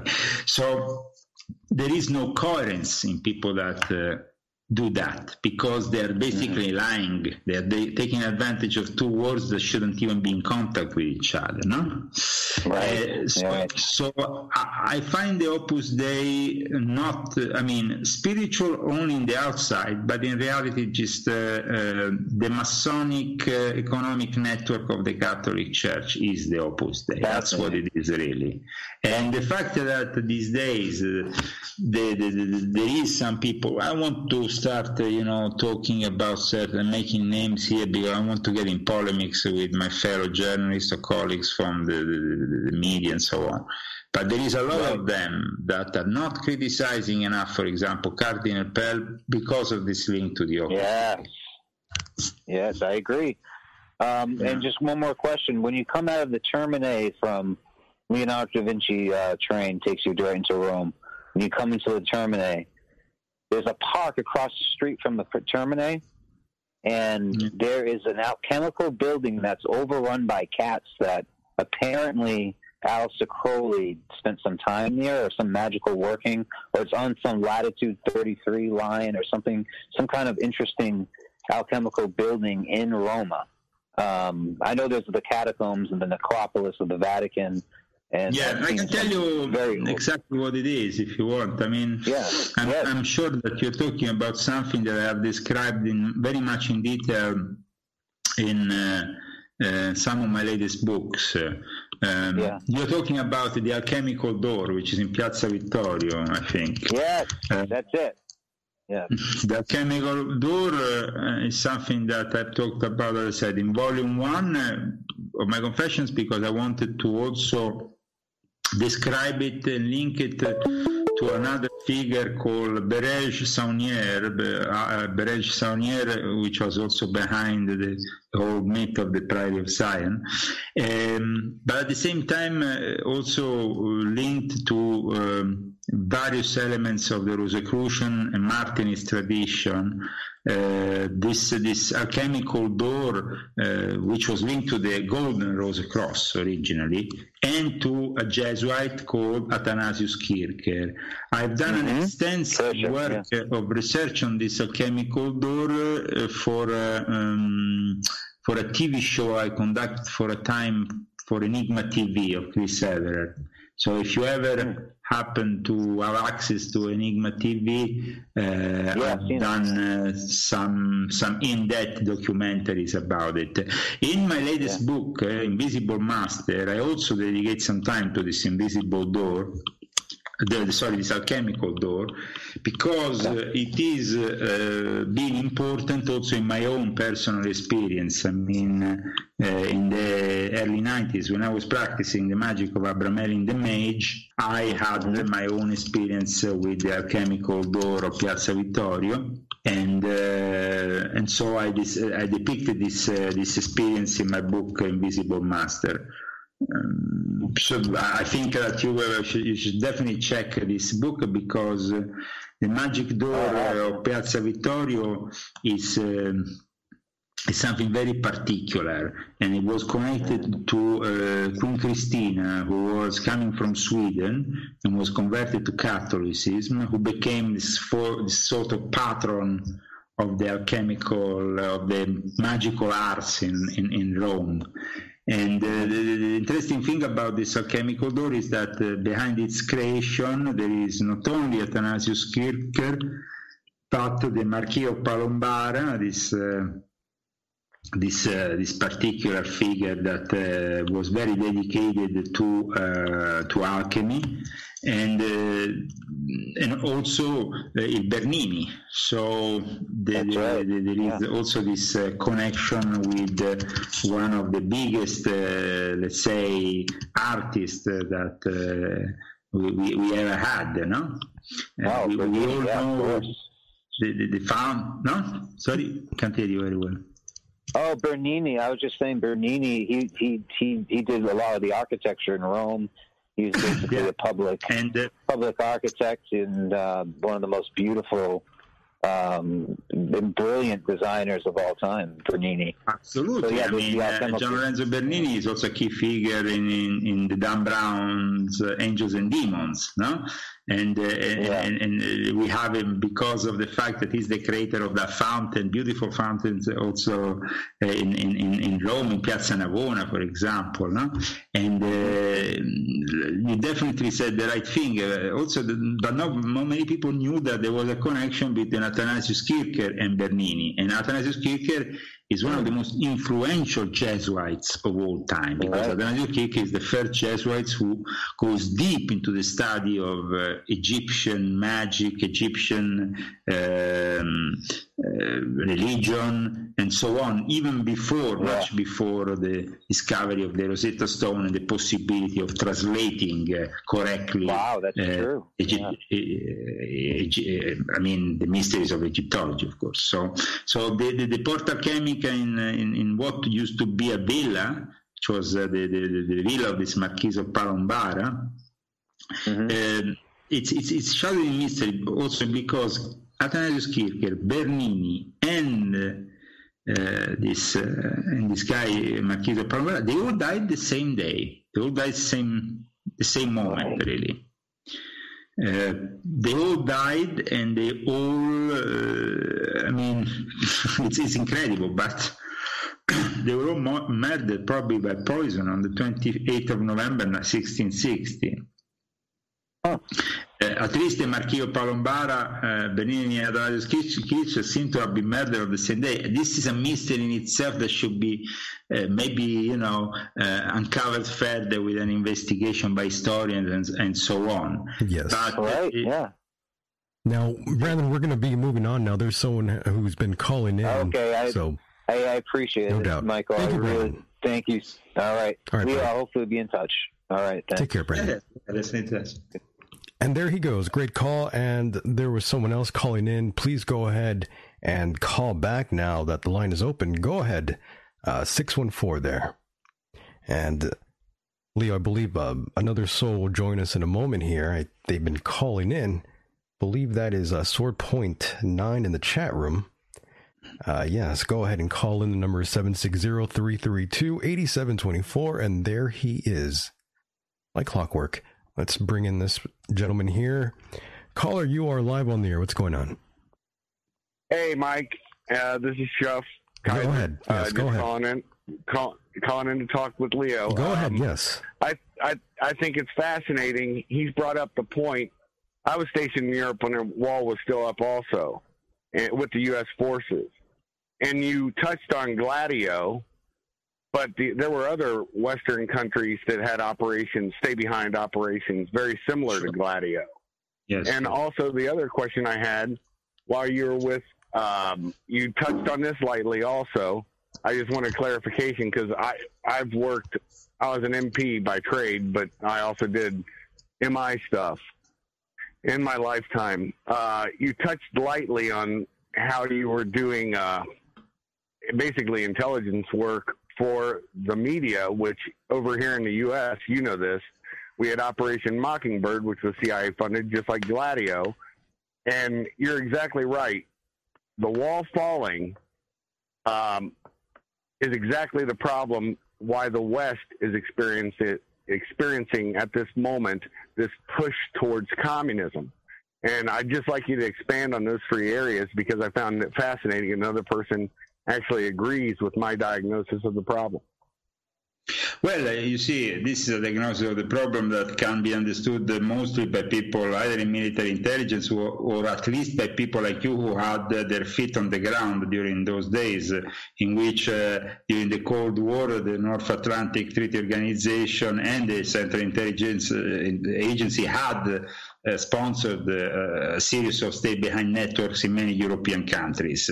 Italy was central to this development because the headquarters for the CIA in Europe was, at the time at least, in Rome, in Via Veneto, and then of course Brussels was the second epicenter for NATO and was the official epicenter for NATO, as you know. But Rome was instead the center for the Central Intelligence Agency, and so there was here some work that was done at one point in 1990 by Giulio Andreotti when he started to unveil the existence of this Operation Gladio. That was at least the main stay-behind operation.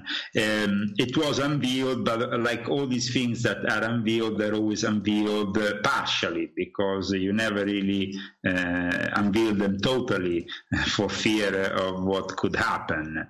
But definitely since then, things started to change for the worse, get worse and worse and worse, because the actual apparatus might have been negatively influencing certain aspects, especially when it came down to the strategy of tension. Well, we can say that in the 70s, there was a whole show created in Europe between Soviet agents and the CIA for basically pushing forces around, and this was done with certain terrorist groups, and of course with the interest of these two countries in mind. Certain terrorist operations were just cover-up operations for much more complex intelligence operations. For example, the kidnapping of the Italian Prime Minister, or the fact that there was so we had with Aldo Moro the kidnapping of Aldo Moro. I don't know if you ever heard of the kidnapping of Aldo Moro, but it was Aldo Moro was a prominent Italian statesman and a prominent member of the Christian Democratic Party who was trying an accommodation with the communist leader Enrico Berlinguer in what was called the historic compromise. Now, this will have brought together for the first time those forces that in the years later will actually have merged together in much more than just osteopolitics, as they call it, which is basically welcoming the forces of communism within the Western world, like it was done in Germany, to then facilitate the union of the two Germanys. But in any case, he was kidnapped on the 16th of March 1978 by the Red Brigades officially, and after 55 days of captivity, he ended up dead. Well, I mean, we know that in reality the Red Brigades function only as the tool for the U.S. intelligence at that time, guided by, I think it was Kissinger, who was in charge of the whole show of the State Department. He basically decided that Aldo Moro had to die because at that point in history, that kind of alliance was not judged as favorable. There couldn't be this alliance with the communist world. It was feared, and it was actually right. They were right to fear this alliance, because the moment in which you unite the Catholic forces with the left wing, you form what the nightmare we have today with the Christian Democrats and left-wing forces together in Germany for a long time, with a figure like Angela Merkel, who really demonstrates the hypocrisy of this whole osteopolitics, which is basically getting together these two forces that were fighting each other. One was Christian democracy or Christianity and communism. These two forces are antithetic with each other. You can't unify them. The moment you put them together, the results are in the long term dramatic. And dramatic because in the long term, socialism tends always to prevail. And then within socialism, the more communist factor comes to light, and then we have the EU of today, which is basically a nightmare. Big time. To be synthetic about it. No doubt. I agree with you, Leo. Here's the thing that you pointed it out, but I've said this a long time ago. Michael's heard me expound on this ad infinitum. But Merkel was not just an FDJ person. She was an actual Stasi agent, and she's a physicist. I'm saying she was a Soviet agent. For me, if you are a Stasi agent, you're simply a Soviet agent. Exactly. What people might not understand now, because so many years have gone by, but Stasi was simply the secret police of Eastern Germany, and they were under directors of the Kremlin. So the KGB people like Putin grown up in Eastern Germany. Of course, they're old allies with Angela Merkel, and we can see that today in the famous what Trump is contesting, which is discuss the conduct that they are trying to do from Russia into Germany to make Germany dependent energetically on Russia, which is a deal that is being worked out between Angela Merkel and Vladimir Putin, because they are simply two agents of communism. I mean, people today, unfortunately, and that is what I try to explain also in my latest book, volume 6.66, when it comes down to communism is Satanism. But a lot of people also think that Vladimir Putin is the hero of the world because he's defending Christianity and he's the best man on earth. Well, I have a lot of respect for Putin. I was able to meet him in person back in the days when I was working in Russia. I had a great relationship with the Russian Federation, but I'm honest, and people know me very well also in Russia, so they listen to what I say. I know that there is a compromise here, that, Putin is not just playing with the Christian card. He likes to play God. So on one side, he likes to play Christ, on the other one, the devil. So on one side, he's endorsing rightly the Orthodox Church revival and resurgence after the dramatic years of communism, which really affected negatively Russia and the rest of the world. Is an evil ideology. I agree. But on the other side, Vladimir Putin is playing dirty games by still being a KGB agent in a way, even if now the KGB doesn't exist, the FSB, but he is playing and manipulating the left-wing agents that were initiated in the West at the end of the 60s, people like the Clintons, these people here that in the West gave themselves to left-wing ideology at the end of the 60s, when there was the whole, summer of love, flower power, and all that bullshit that took over California. That was right.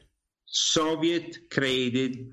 And then the CIA, of course, thought they could manipulate certain elements of it. But in the end, you have to understand, the Russians know how to play chess, and they will always be one step forward when it comes down to communism. And Karl Marx, they are the ones who have implemented the most evil communist dictatorship. Of course, we have also China, but they were following what was done in the Soviet Union. So, well, the scariest thing to me when we were talking about it, that's why I brought up Angela Merkel or Stasi connections.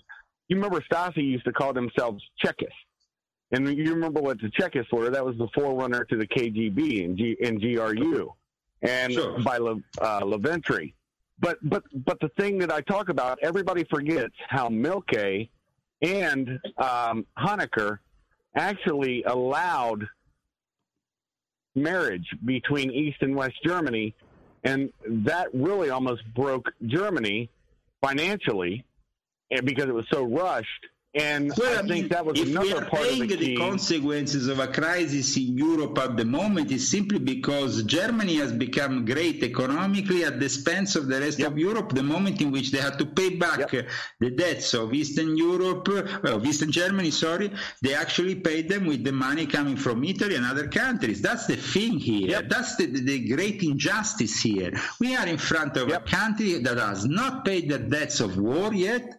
They're Nazi debts of wars, Nazis, and they have not paid their debts of war. And at the same time, now they are expecting people like Greece or Italy or Southern Europe. They are treating us like second-class citizens. I'm sorry to say, this is again the big problem. Every time we put together Germany, you're exactly right. I mean, there is a big problem because we knew that this will happen. I mean, my father, I remember it was 1989, 1990, I think. I was down in Sicily, and my father told me, you see, now the wall is coming down, but this is the beginning of the end. Because those people on the other side of the wall will want the same things on this side of the wall. And that's not possible at the moment for the world. We will not have the resources to do that. So what's going to happen next is very dangerous, and some countries will take advantage over other countries. And of course, Germany was always feared by everyone. And my father always said that everybody, my grandmother, who used to talk German, was a spy during the war, Felicity Mason, she brought me to Germany the first time in 1986. We went together on German national TV. She was very famous there in Germany. At that time, 1986, Germany was still divided. And I could see the difference when I went just a few years later to work in Germany, in a united Germany. I arrived there the day before the Pope arrived, John Paul II, in Berlin. Things changed forever. And at that point, when the Pope arrived in Berlin, I understood that something was going on. And this going on, I mean, this whole thing, guys, that was matured with Solidarność in Poland, and of course, John Paul II became the fitter for them bringing down the Soviet Union. But then, you see, people like John Paul II or Ratzinger were brought up in dictatorships. They would probably think that a deal with Chinese communists, it's impossible because that's a dictatorship. But Pope Francis instead has implemented it. So the Vatican has gone a long way from fighting communism and now embracing it. So now it's clear to the world where we're going here, because those agents of the KGB, 9,000 agents that were sent just before, at the beginning of the Vatican Council, Second Vatican Council, and during and after, well, we can say that basically from the 1950s onwards, the KGB infiltrated the Vatican. And this infiltration of the Vatican didn't lead to anything good, because those liberal forces, those communists, didn't have the good of Christianity or Catholicism at heart. They wanted the destruction of it. They were in bed with Satan, because communism is Satanism. So what happened is that now people like McCarrick was a KGB agent. Yep. So here's the thing. It's the generation of Catholicism that was infiltrated by communism. I have much respect for Russia, because they are a country that really knows how to play the game. And I will always have a lot of respect for Russia. It doesn't mean that they make my interest. They're still playing the game. Right. Right, because way above their weight. Interest of Russia, because I'm not a Russian citizen, so they're not necessarily my interest. But I must say they play very well the game. The fact that they are able today to blame Donald J. Trump for Russian collusion, when in reality the Russian collusion is Obama, Clinton, Kennedy. These people are all Russian collusion. They're all criminals that should be locked up for treason. I agree. So, and the entire EU experiment that was created by the Germans during the Second World War, but it's implemented now. And you're exactly right. The extortion of all of the Western nations. You see, the thing is the EU. The EU exactly was fine and was great until the US and the CIA and the state behind operations kept the EU. It was the early stages, because, by the time this whole Soviet Union and this whole Cold War operation ended, then that was the implementation of the last phase of the European Union, the one in which you will have to embrace the EU states that came from the East. And that was another downfall for the EU. Because we embraced all the debts of these EU Eastern states like Romania. We gave them, and we give them still today, a lot more money than we give Italy or Spain or France or anything. We have endorsed a policy of embracing more and more Eastern Europe because NATO wanted to expand. NATO wanted to expand Ukraine. But like I was talking with an expert from the MI6 5 years ago, I think, about the situation in Ukraine. And I said, this is the most unjust decision that you can make, going into Russian territory. Ukraine is Russia. You can say whatever you want, but historically it was Russian territory, owned by the Tsar. Then the communists arrived and they made whatever they made. But guys, it doesn't work this way. NATO doesn't have to be in Ukraine, and what they're doing in Ukraine is wrong. So I don't agree with with altering the equilibrium by expanding NATO into Eastern Europe, because the results are what we have today. Russia is, of course, angry, is acting in defense, and of course using their agents, and their agents are the agents that are now in Europe, are the ones in control of the EU, because the moment in which the Soviet Union and USA stopped fighting about the Cold War and the Soviet Union was dismantled, the EU agents of Russia at that point could continue taking control of the EU apparatus, because you have to understand that the Soviet school or the communist school is all about bureaucracy. And the EU is a bureaucratic nightmare out of a despotic scene, but definitely it's typical of the Soviet Union, the way EU is working. It doesn't have anything to do with modernity or with democracy. It's all about unelected officials who control between Strasbourg and Brussels. And then we don't know why they should even have something in Strasbourg, because why don't they have only Brussels? It's just wrong. The whole thing is wrong. It was originally implemented by the US and the black aristocracy and the elements of the Nazis at the Club Bilderberg to unify Europe. But but here's the reason. Here's the thing that listen a second. The reason was anti-communism to establish Europe.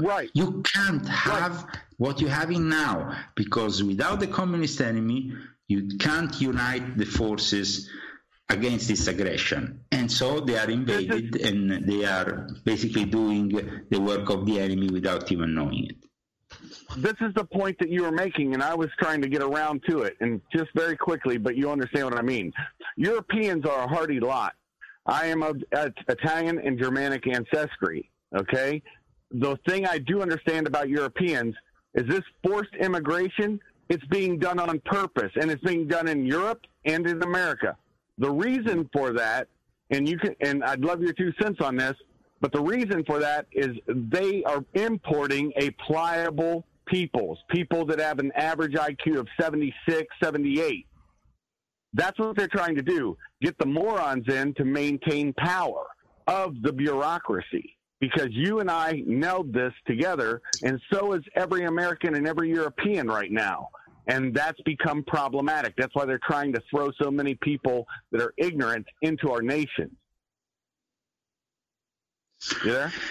Yeah, well, I mean, the reason here is very complex. It goes also to do with the ethnicity of the European people, you see, because on the contrary of America, in Europe you have an ethnicity that goes back thousands of years for each country. Now, the moment in which you want to implement globalization on a massive scale, you want to destroy the ethnicity of certain people who are proud of their ethnicity and proud of their nationalism. By forcing into Europe millions of Muslim immigrants in what used to be the home for Western Christianity. I mean, you're talking about Europe, you're talking about the sacred Roman Empire, you're talking about the Roman Empire. They embraced Christianity and fought the Muslims until their last breath. My ancestors were in Malta, were in Sicily fighting the Muslims to defend what became Christian Europe. Now, the fact that they have also sent, for example, Syrian Muslims to Germany because they can be used better by Germany, or in Italy they're sending people from North Africa that basically come from Nigeria, so from Africa, but they are coming in from Libya or Tunisia, and so they are also with a lower, some say a lower IQ, lower preparation skills, at least for Italy, than in Germany where you get the Syrians. That's also some symptomatic of what the Germans are doing. This is definitely something that is being studied in detail. But it is very demonic what they're doing. It's very demonic. It's demonic because it's once again Germany unified is a threat for the world. It's a threat for the world because now with the EU army they're going to be putting in place, this becomes basically a EU dictatorship, in which no country will be allowed to get out. The UK knew this very well and is trying to get out. We don't know if they will manage because the EU is not giving them an easy exit, as we are seeing with Brexit. Right. So this is a real nightmare that can, in the end, I think it will only be solved with a new war.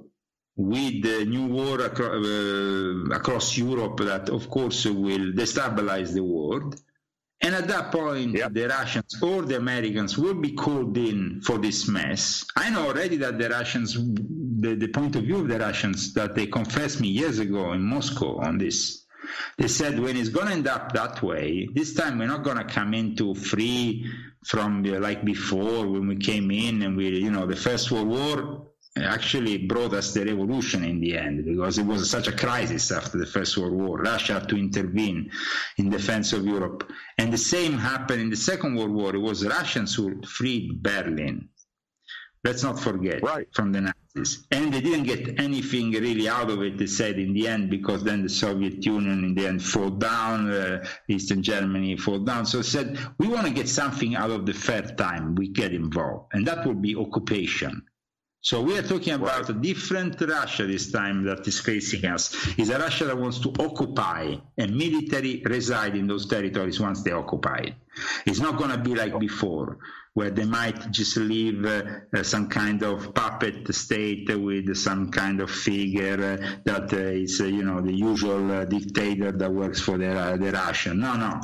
They want to occupy and stay there at that point. The same might be said for the Americans if they don't wake up. The problem I fear with America at the moment, it's my own impression here, from Europe at least, is that because America has stopped investing in anti-communism, in protecting Europe and the stability of Europe, and the fact that they are letting in all these Muslims in, which equates to a future turmoil happening, with the results that are very uncertain.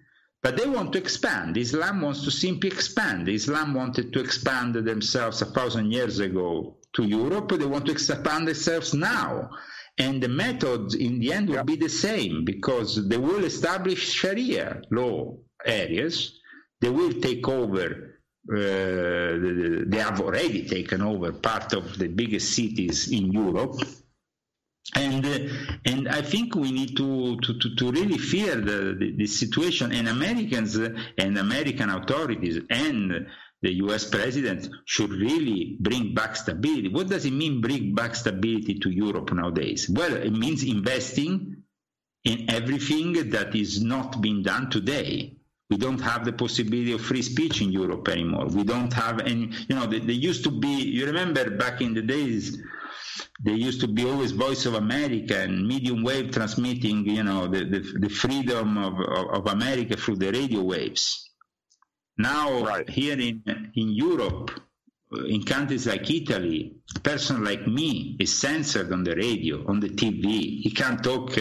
He's threatened. Even if I get threatened, even if I make a post in Italian on my Facebook. Wow. Yeah, I had the police coming the other day to my door. It's happening globally. I mean, Twitter's CEO post had been done last year, and that there had been an investigation, and I didn't even know about it. For a post on Facebook, and I wasn't even allowed to know which was the post, for example. So, in a very different situation from how we were before. But I think that we are about to experience a more negative result of all this situation if there is not an intervention from America, which It's an actual end of days scenario. I don't mean to go out on that note, brothers, but it's been a joy talking with you, Leo. Would love to have a chat with you longer. Absolutely. Time, if you want to talk about the end of days scenario, absolutely. Yeah, thank you for the call. It all goes together with the fact that in the end of days you have this united Europe that will fall apart. This empire, it's like being prophesied in a way, So it's all part of the scriptures.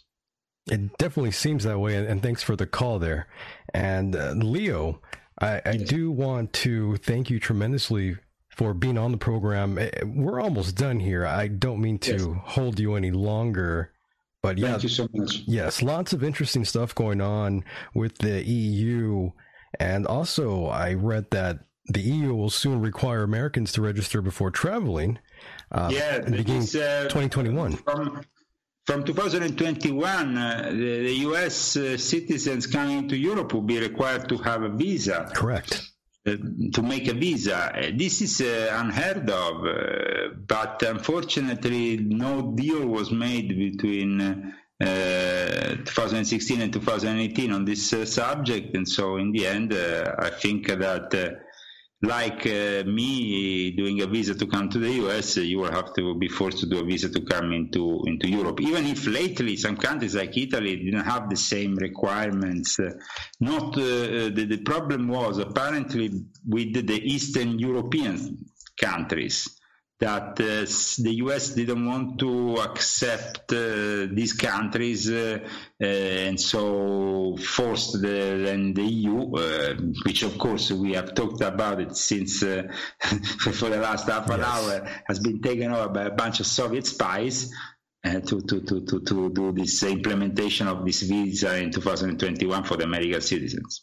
Really interesting stuff. And going back really quickly to the Pope and the Vatican and all the wrongdoings they have done, my question to you, Leo, is: can you forgive them?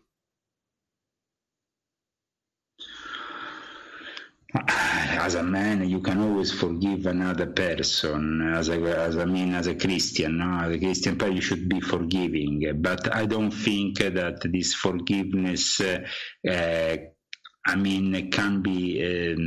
can be always effective. And in the end, some action needs to be taken. So, yes, you can forgive people, but the way the Vatican works this forgiveness out is always in their favor, meaning that in the end, they always get out of the West crimes and everything with this thing of forgiveness. They did this last month when we were talking about it in the summit on child abuse. The Pope said we have to forgive everybody. Well, but you also have to punish people that do tremendous acts, and you have to be very harsh in the way you punish them. Otherwise, you get the situation out of control. Indeed. So I think that they should be. I know that it might seem like, impractical or even stuff from a medieval time, but I think actually the Catholic Church at the moment needs a new Inquisition if they want to get their act together. I agree, and of course you were referring to when Pope Francis made that speech about an all-out battle against the sexual abuse of minors. And well, to be honest with you, that whole summit, I think that was sort of something like a damage control by the Vatican here to sort of, I guess, make right. And of course, you said for them to forgive. But personally, I'm not a Christian, but I do believe in forgiveness. Forgiveness is very strong in my heart. However, I cannot forgive those men for abusing their power. Not when you're at that level of power and you're abusing your, I think that in the end, these people are also protecting themselves with the protection of a sovereign state. And so for that reason, I think that these people will have to be punished. They're going to have to. Their sovereign state status should be abolished, because they are all a bunch of criminals. This is becoming ridiculous. It is. They are a pedophile sect, which of course has immunity status thanks to the sovereignty of the Vatican State. Come on. We need to do something about this. It's not possible to tolerate this any longer. Indeed, and that also brings me to those pastors out here in California who own multiple homes and finesse their own flock. It's maddening to see a lot of these individuals rise to this sort of power and profit off of others' ignorances, really.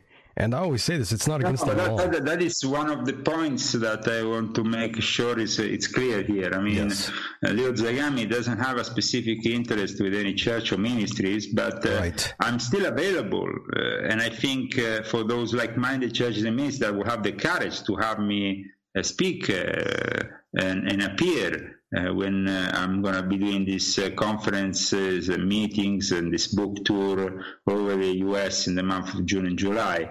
I'm not sure if any of them really sincerely will have the courage to do that, but I hope they will, because the truth should set you free. The truth should, this is the gospel. The truth should set all of us free, no? So and so I think that we really need to indulge into acts of goodness with each other, but also in openly saying, this is the truth and you shouldn't be scared of it, because it's true. We want a world around us that is made of good things, but also we want a world of reality, not of illusion, because this illusion in the long run will always bring us some negative results, even if in the exterior, so, we all seem nice and good. People were saying to me, oh, but it's so nice up in Norway. It's a nice country. No, Norway, like the rest of Scandinavia, is a socialist nightmare. People are suiciding themselves. It's full of Satanists. Hillary Clinton went there and spent a couple of days, the last couple of days there. Yeah, in Norway, in Norway, there's a lot of black metal bands out there. And then I mean, recently I was seeing, this whatever his name is, Burzum, how he calls himself now, this one of the people who was basically involved with the murders. This band, Mayhem, was one of the most important bands, and he was Buck Vigerness. Who was this guy? Who is this guy? Varg. He was burning churches out there. Of course. For the band Mayhem. And there is a video lately that he has published in which he's trying to justify this whole thing as not being satanic.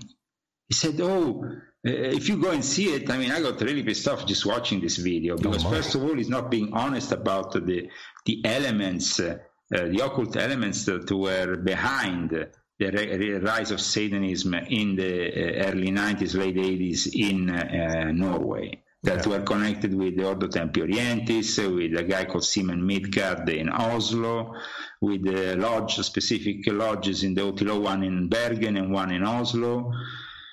It's pretty wild that all that was actually going on.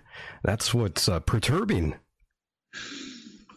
No, I mean, I'm really angry that that this Buck Vigerness, who is now, I think, living in France or whatever. Yeah, he's still around.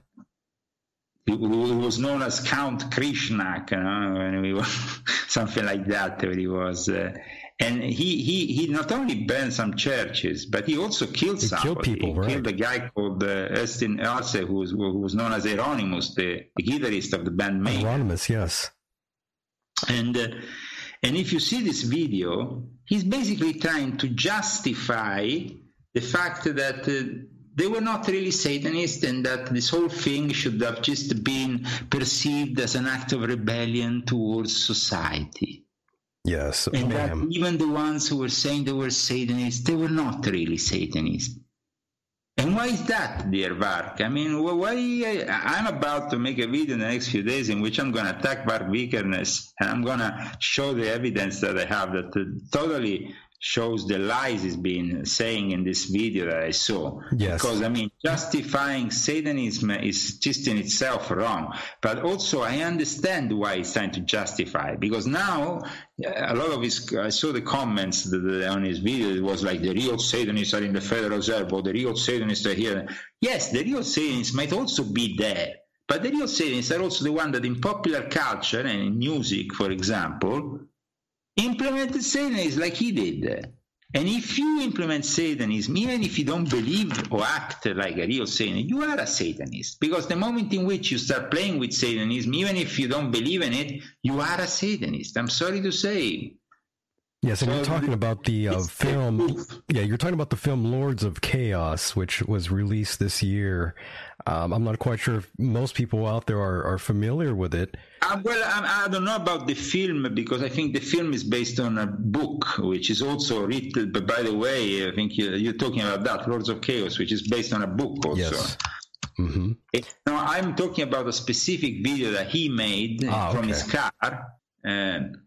In which he talks about the fact, I don't know if that video is also part of the actual of a documentary or whatever, but I found it on a friend of mine from Norway sent it to me, and I found it very revealing that this guy is trying to, in some way, justify his stand as a Satanist and saying that there were no true Satanists in Norway. Oh yes, there were no true Satanists in Norway. You were all good Christians burning churches and killing each other. Fantastic.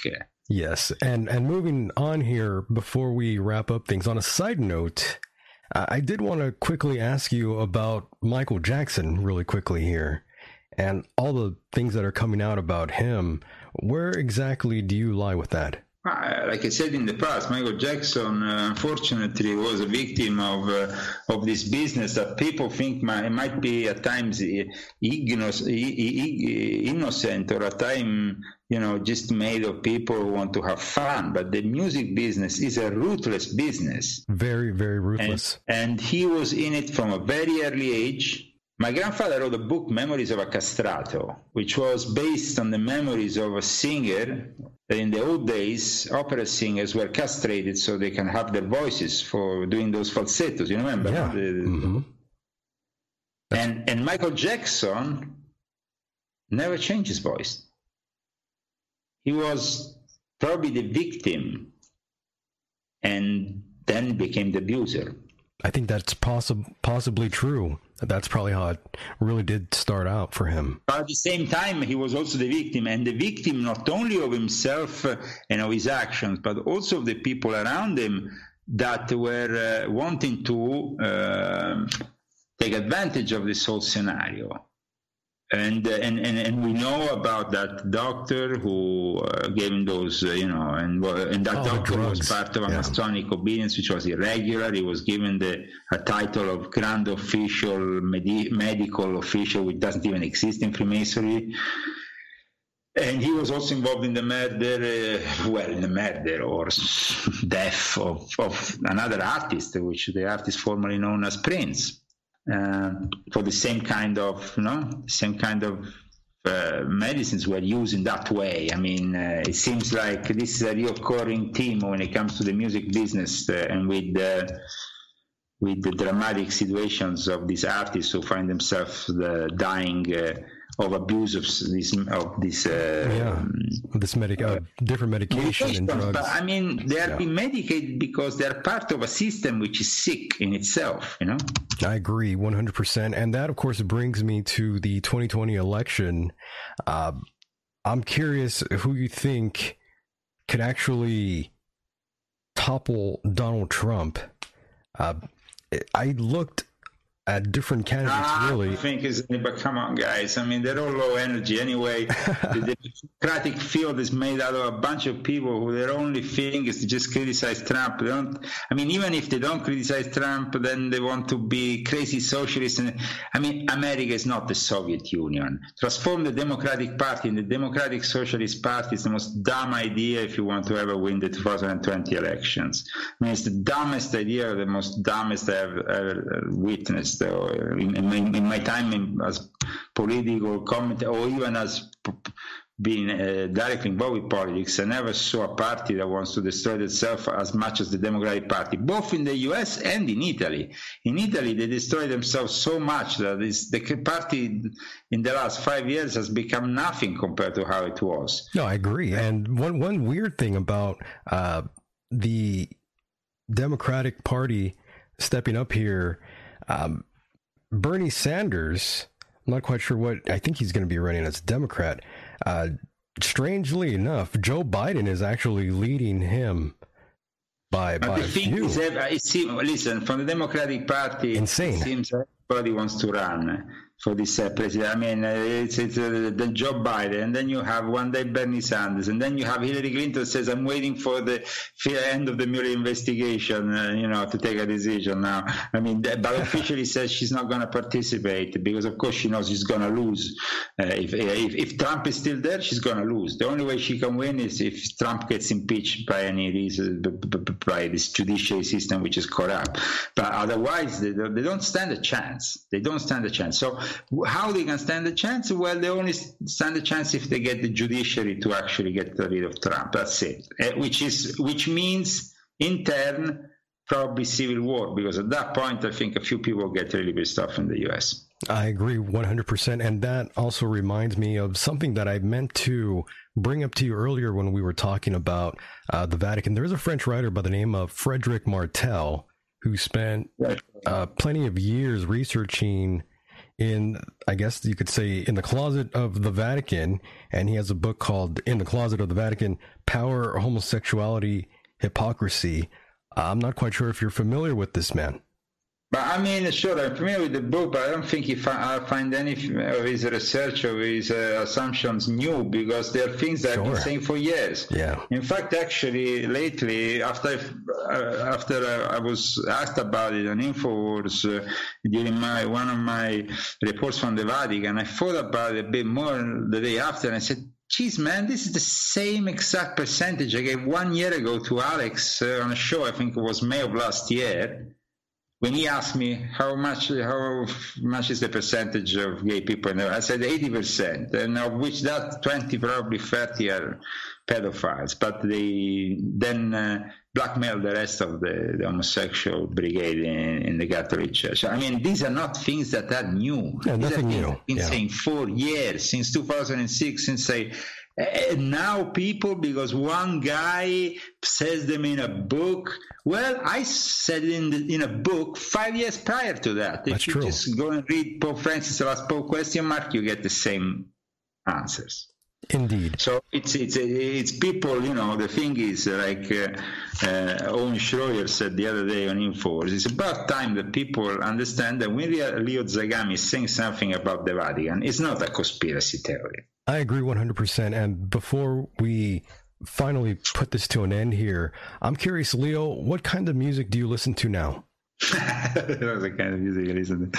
Well, no, I mean, I always like my old collection that is quite varied, and you know, from early house to electronic to funky music to experimental to things that are, you know, of psychedelic nature.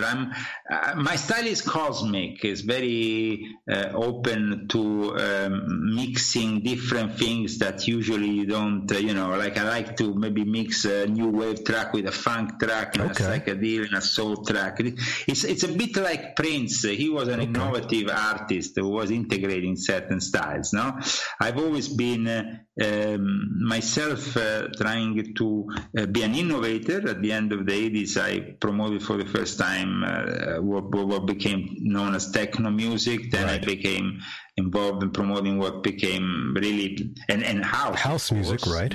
In the early 90s. Then in 1994, 95, I promoted in the new funk scene in London. People like DJ Harvey. I met with Daft Punk. I promoted I promoted an alternative scene to the established house scene. We wanted to merge elements from acoustic music with it and make it more wild, and also opening to the fact that in a club we can play music of all the styles, but it has to be music that for me is not commercial, it's not obvious. It has to be generally music which I regard as being of quality. So music can be of quality if it's I mean, I still like to listen from time to time also classical music.